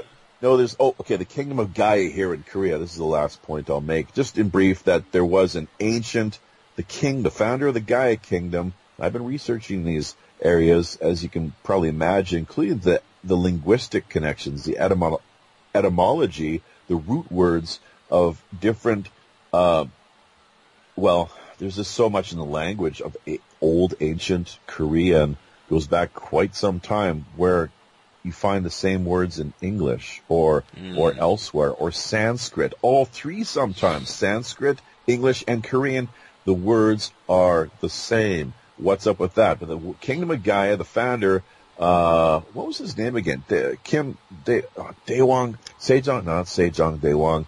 This is another. Well, his name escapes me, unfortunately, but it'll come. Japhy, you're speaking Korean to me right now. I have no idea what the name is. Yeah. Just forget about the king's actual name. People can look into it if they want. Gaia. It's called the Confederacy, actually. So the academics have it. But he married supposedly a princess from India. So we know what happens when these sort of international marriages take place. There's more trade. There's more exchange of not just commerce, but also ideas, philosophy. She came with is the word retinue, or just there's a group of people who did accompany her, supposedly. And you can imagine that they're bound to the exchange of ideas and so forth, that's a big deal. This ancient international marriages, it's bound to have an impact in a reciprocal sense. So, and this is the time of Christ when this occurred, right around the time of Christ, right around the time where you find the emergence of Mahayana Buddhism, of which so much of what Christ was talking about is, for me, a reflection on various points that, it's the exact same thing. It's just that he got muddied. His message got muddied in the waters. Buddha, what he said remained largely clear. Like, I use the analogy of two glasses of water with gold in each of them. The Buddha is the gold, Christ is the gold. But the Christ glass got muddied, unfortunately. So you couldn't quite see the gold. It's a little bit because of politics and the Sanhedrin, which they're quite an outfit too. People haven't heard of them. But, I'm not one of these guys that says blame the Jews for the death of Christ. No, blame the Sanhedrin. They're just the priestly elite. That's all I really think ought to be held accountable. But I think that's about it. We've pretty much run the course here and done a great job. And I'm the expression is when you get to the point of we're clearing the Jews for Jesus' murder, I think we're good. We'll get this anti-Semite. Don't even get me started on that whole term, the business anti-Semite. I'm not going to go there. Just if people want to find out more, though, you have to drop by the show. Check us out. we're just barely touching on a lot of this too. So we're always happy to see new faces and personalities pop up. Any questions you have, of course, Pirate One Radio at protonmail.com or pirateoneradio@gmail.com. We're always looking for new guests, new show ideas. We're booked up right now to about the middle of September, but sometimes what's great, yeah, we're able to squeeze people into the way we have the format in place. The first hour of each Tuesday evening news show, we sometimes are bringing people on for the first hour, just if they've got a really kind of pressing, urgent story in particular, something that's happening in the moment and warrants, some picking up some further exposure. That's really what we're doing this for. So, and we're having a lot of fun as well. So, we are apocalyptimists. At least I know I am. I think there's a few in the crew that are as well too, apocalyptimists. We kind of look at things in a positive sense and like to promote that whole business and project that kind of energy. Frankly, that's what Japhy and that's what I love about you guys, man. That's what keeps me interested in having you on here. And every time you invited me over, I'm like, heck yeah, I'll do it.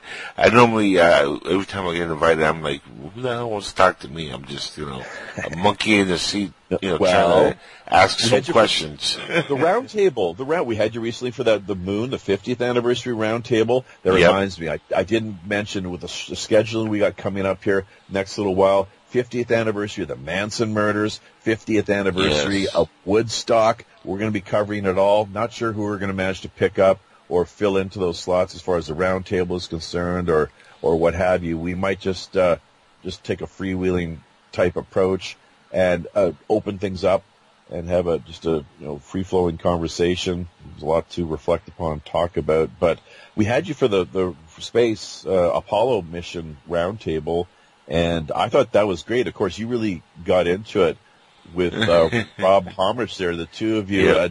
At the same time, who knows, he might end up, I think you'd be another great guest for your show, and maybe I think he had a podcast in place as well, too. So you guys could hopefully maybe hit it off on a little more positive note or way than what you'd imagine. Well, he is. But it's funny, though. Thank you for that, by the way.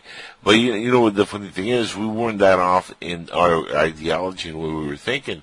It was just certain key points where we disagreed on, and that's what made the whole thing kind of heated for a second. But we're not that far off with the way we think of things. And I had a great time. And one thing, I love listening to other people's points of views and hearing where they're coming from. I think it helps me not only shape this show better, but I'm very open-minded about incorporating everybody's thought into whatever it is that I'm covering or I think about covering in the future, because I don't want to just be the kind of host on this show that is just my way or the highway. Even though this is inside the Jackals' head, and it kind of is that way, but I try not to really be that way. And on your show, I love that about that you let the guests say what they want to say. And unfortunately, there was a couple of little things that kind of heated the entire conversation for a minute. But no, he is a great guy, and I'd love to have him on. Are you kidding? That'd be a great hour or two talking about all kinds of things, because he does have legit, good points. And I'm not going to take the away from the guy just because we get a little heated. The art of talk. I think this is one of the things that Art Bell was aware of, and how it's you don't invite guests to drop by and have a conversation with you so that you can have a heated exchange with these people, whoever they are. Let them have the floor, let them have their voice heard, and come up with some questions that are hopefully going to press them in certain areas, and so that you can bring out the best of them, really, and leave it up to your audience what to make of it all. That's my way of looking at things. Yeah. Hey, by the way, I tried that with Ray Hernandez from the group Free. Didn't work out. Oh my God, that was a classic. I remember that. No, it didn't. The show went down in flames. Oh my God, talk about a dumpster fire. that was it right there. It was incredibly awkward, weird. It is, and honestly, and all the time I've been doing this, Japhy, that is the first time that I've had an issue with a guest on the show where literally they were like, you know what, screw this, click. It's never happened before. It hasn't happened since, but maybe in the future, but that was mind-blowing. You know what that leads into? It got me thinking immediately is the best of the Jackal, where you go in and sample certain, take different parts of different shows, and you put them together in what you would call the best of the Jackal, and have the Ray Hernandez, whatever, when things really got heated there, of course, a few minutes, and he exited the door, and other examples too. So definitely food for thought. I think that'd be a lot of fun. That would be a hell of a mixtape to put out for the show. The best of the Jackal. Volume 1. Best of the Jackal's head. This is going to be a whole lot of them. I'll tell you that much. Japhy, you're awesome, man. I love having you on. Give the website one more time for the audience to go check out showtimes. Give all that stuff out. I'm going to give you the floor for, at least 30 seconds to a minute to promote the heck out of your show.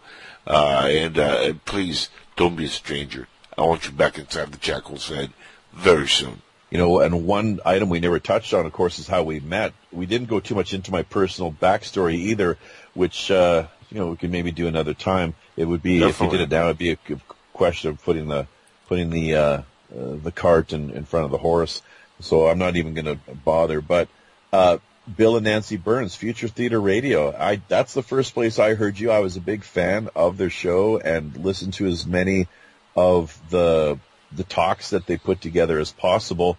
What a wealth of knowledge that managed to provide. Very much, in debt and gratitude to the work that they, and yourself as well, of course, that all together had produced over the couple of years the show was in place.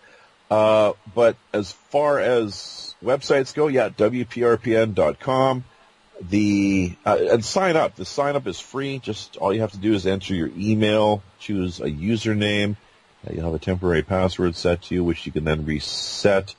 It's pretty straightforward and hopefully seamless. If there's any problems, be sure to get back to us at Pirate One Radio at either gmail.com or pirateoneradio@protonmail.com. Showtimes are 8 p.m. Pacific Standard Time, 11 out on the East Coast. That's 12 p.m. noon here in Tokyo and Seoul, on Wednesdays and Saturdays. In the West, it's Tuesdays and Fridays, 8 p.m. Pacific Standard Time, 11 out on the East Coast. Tuesdays we have the news.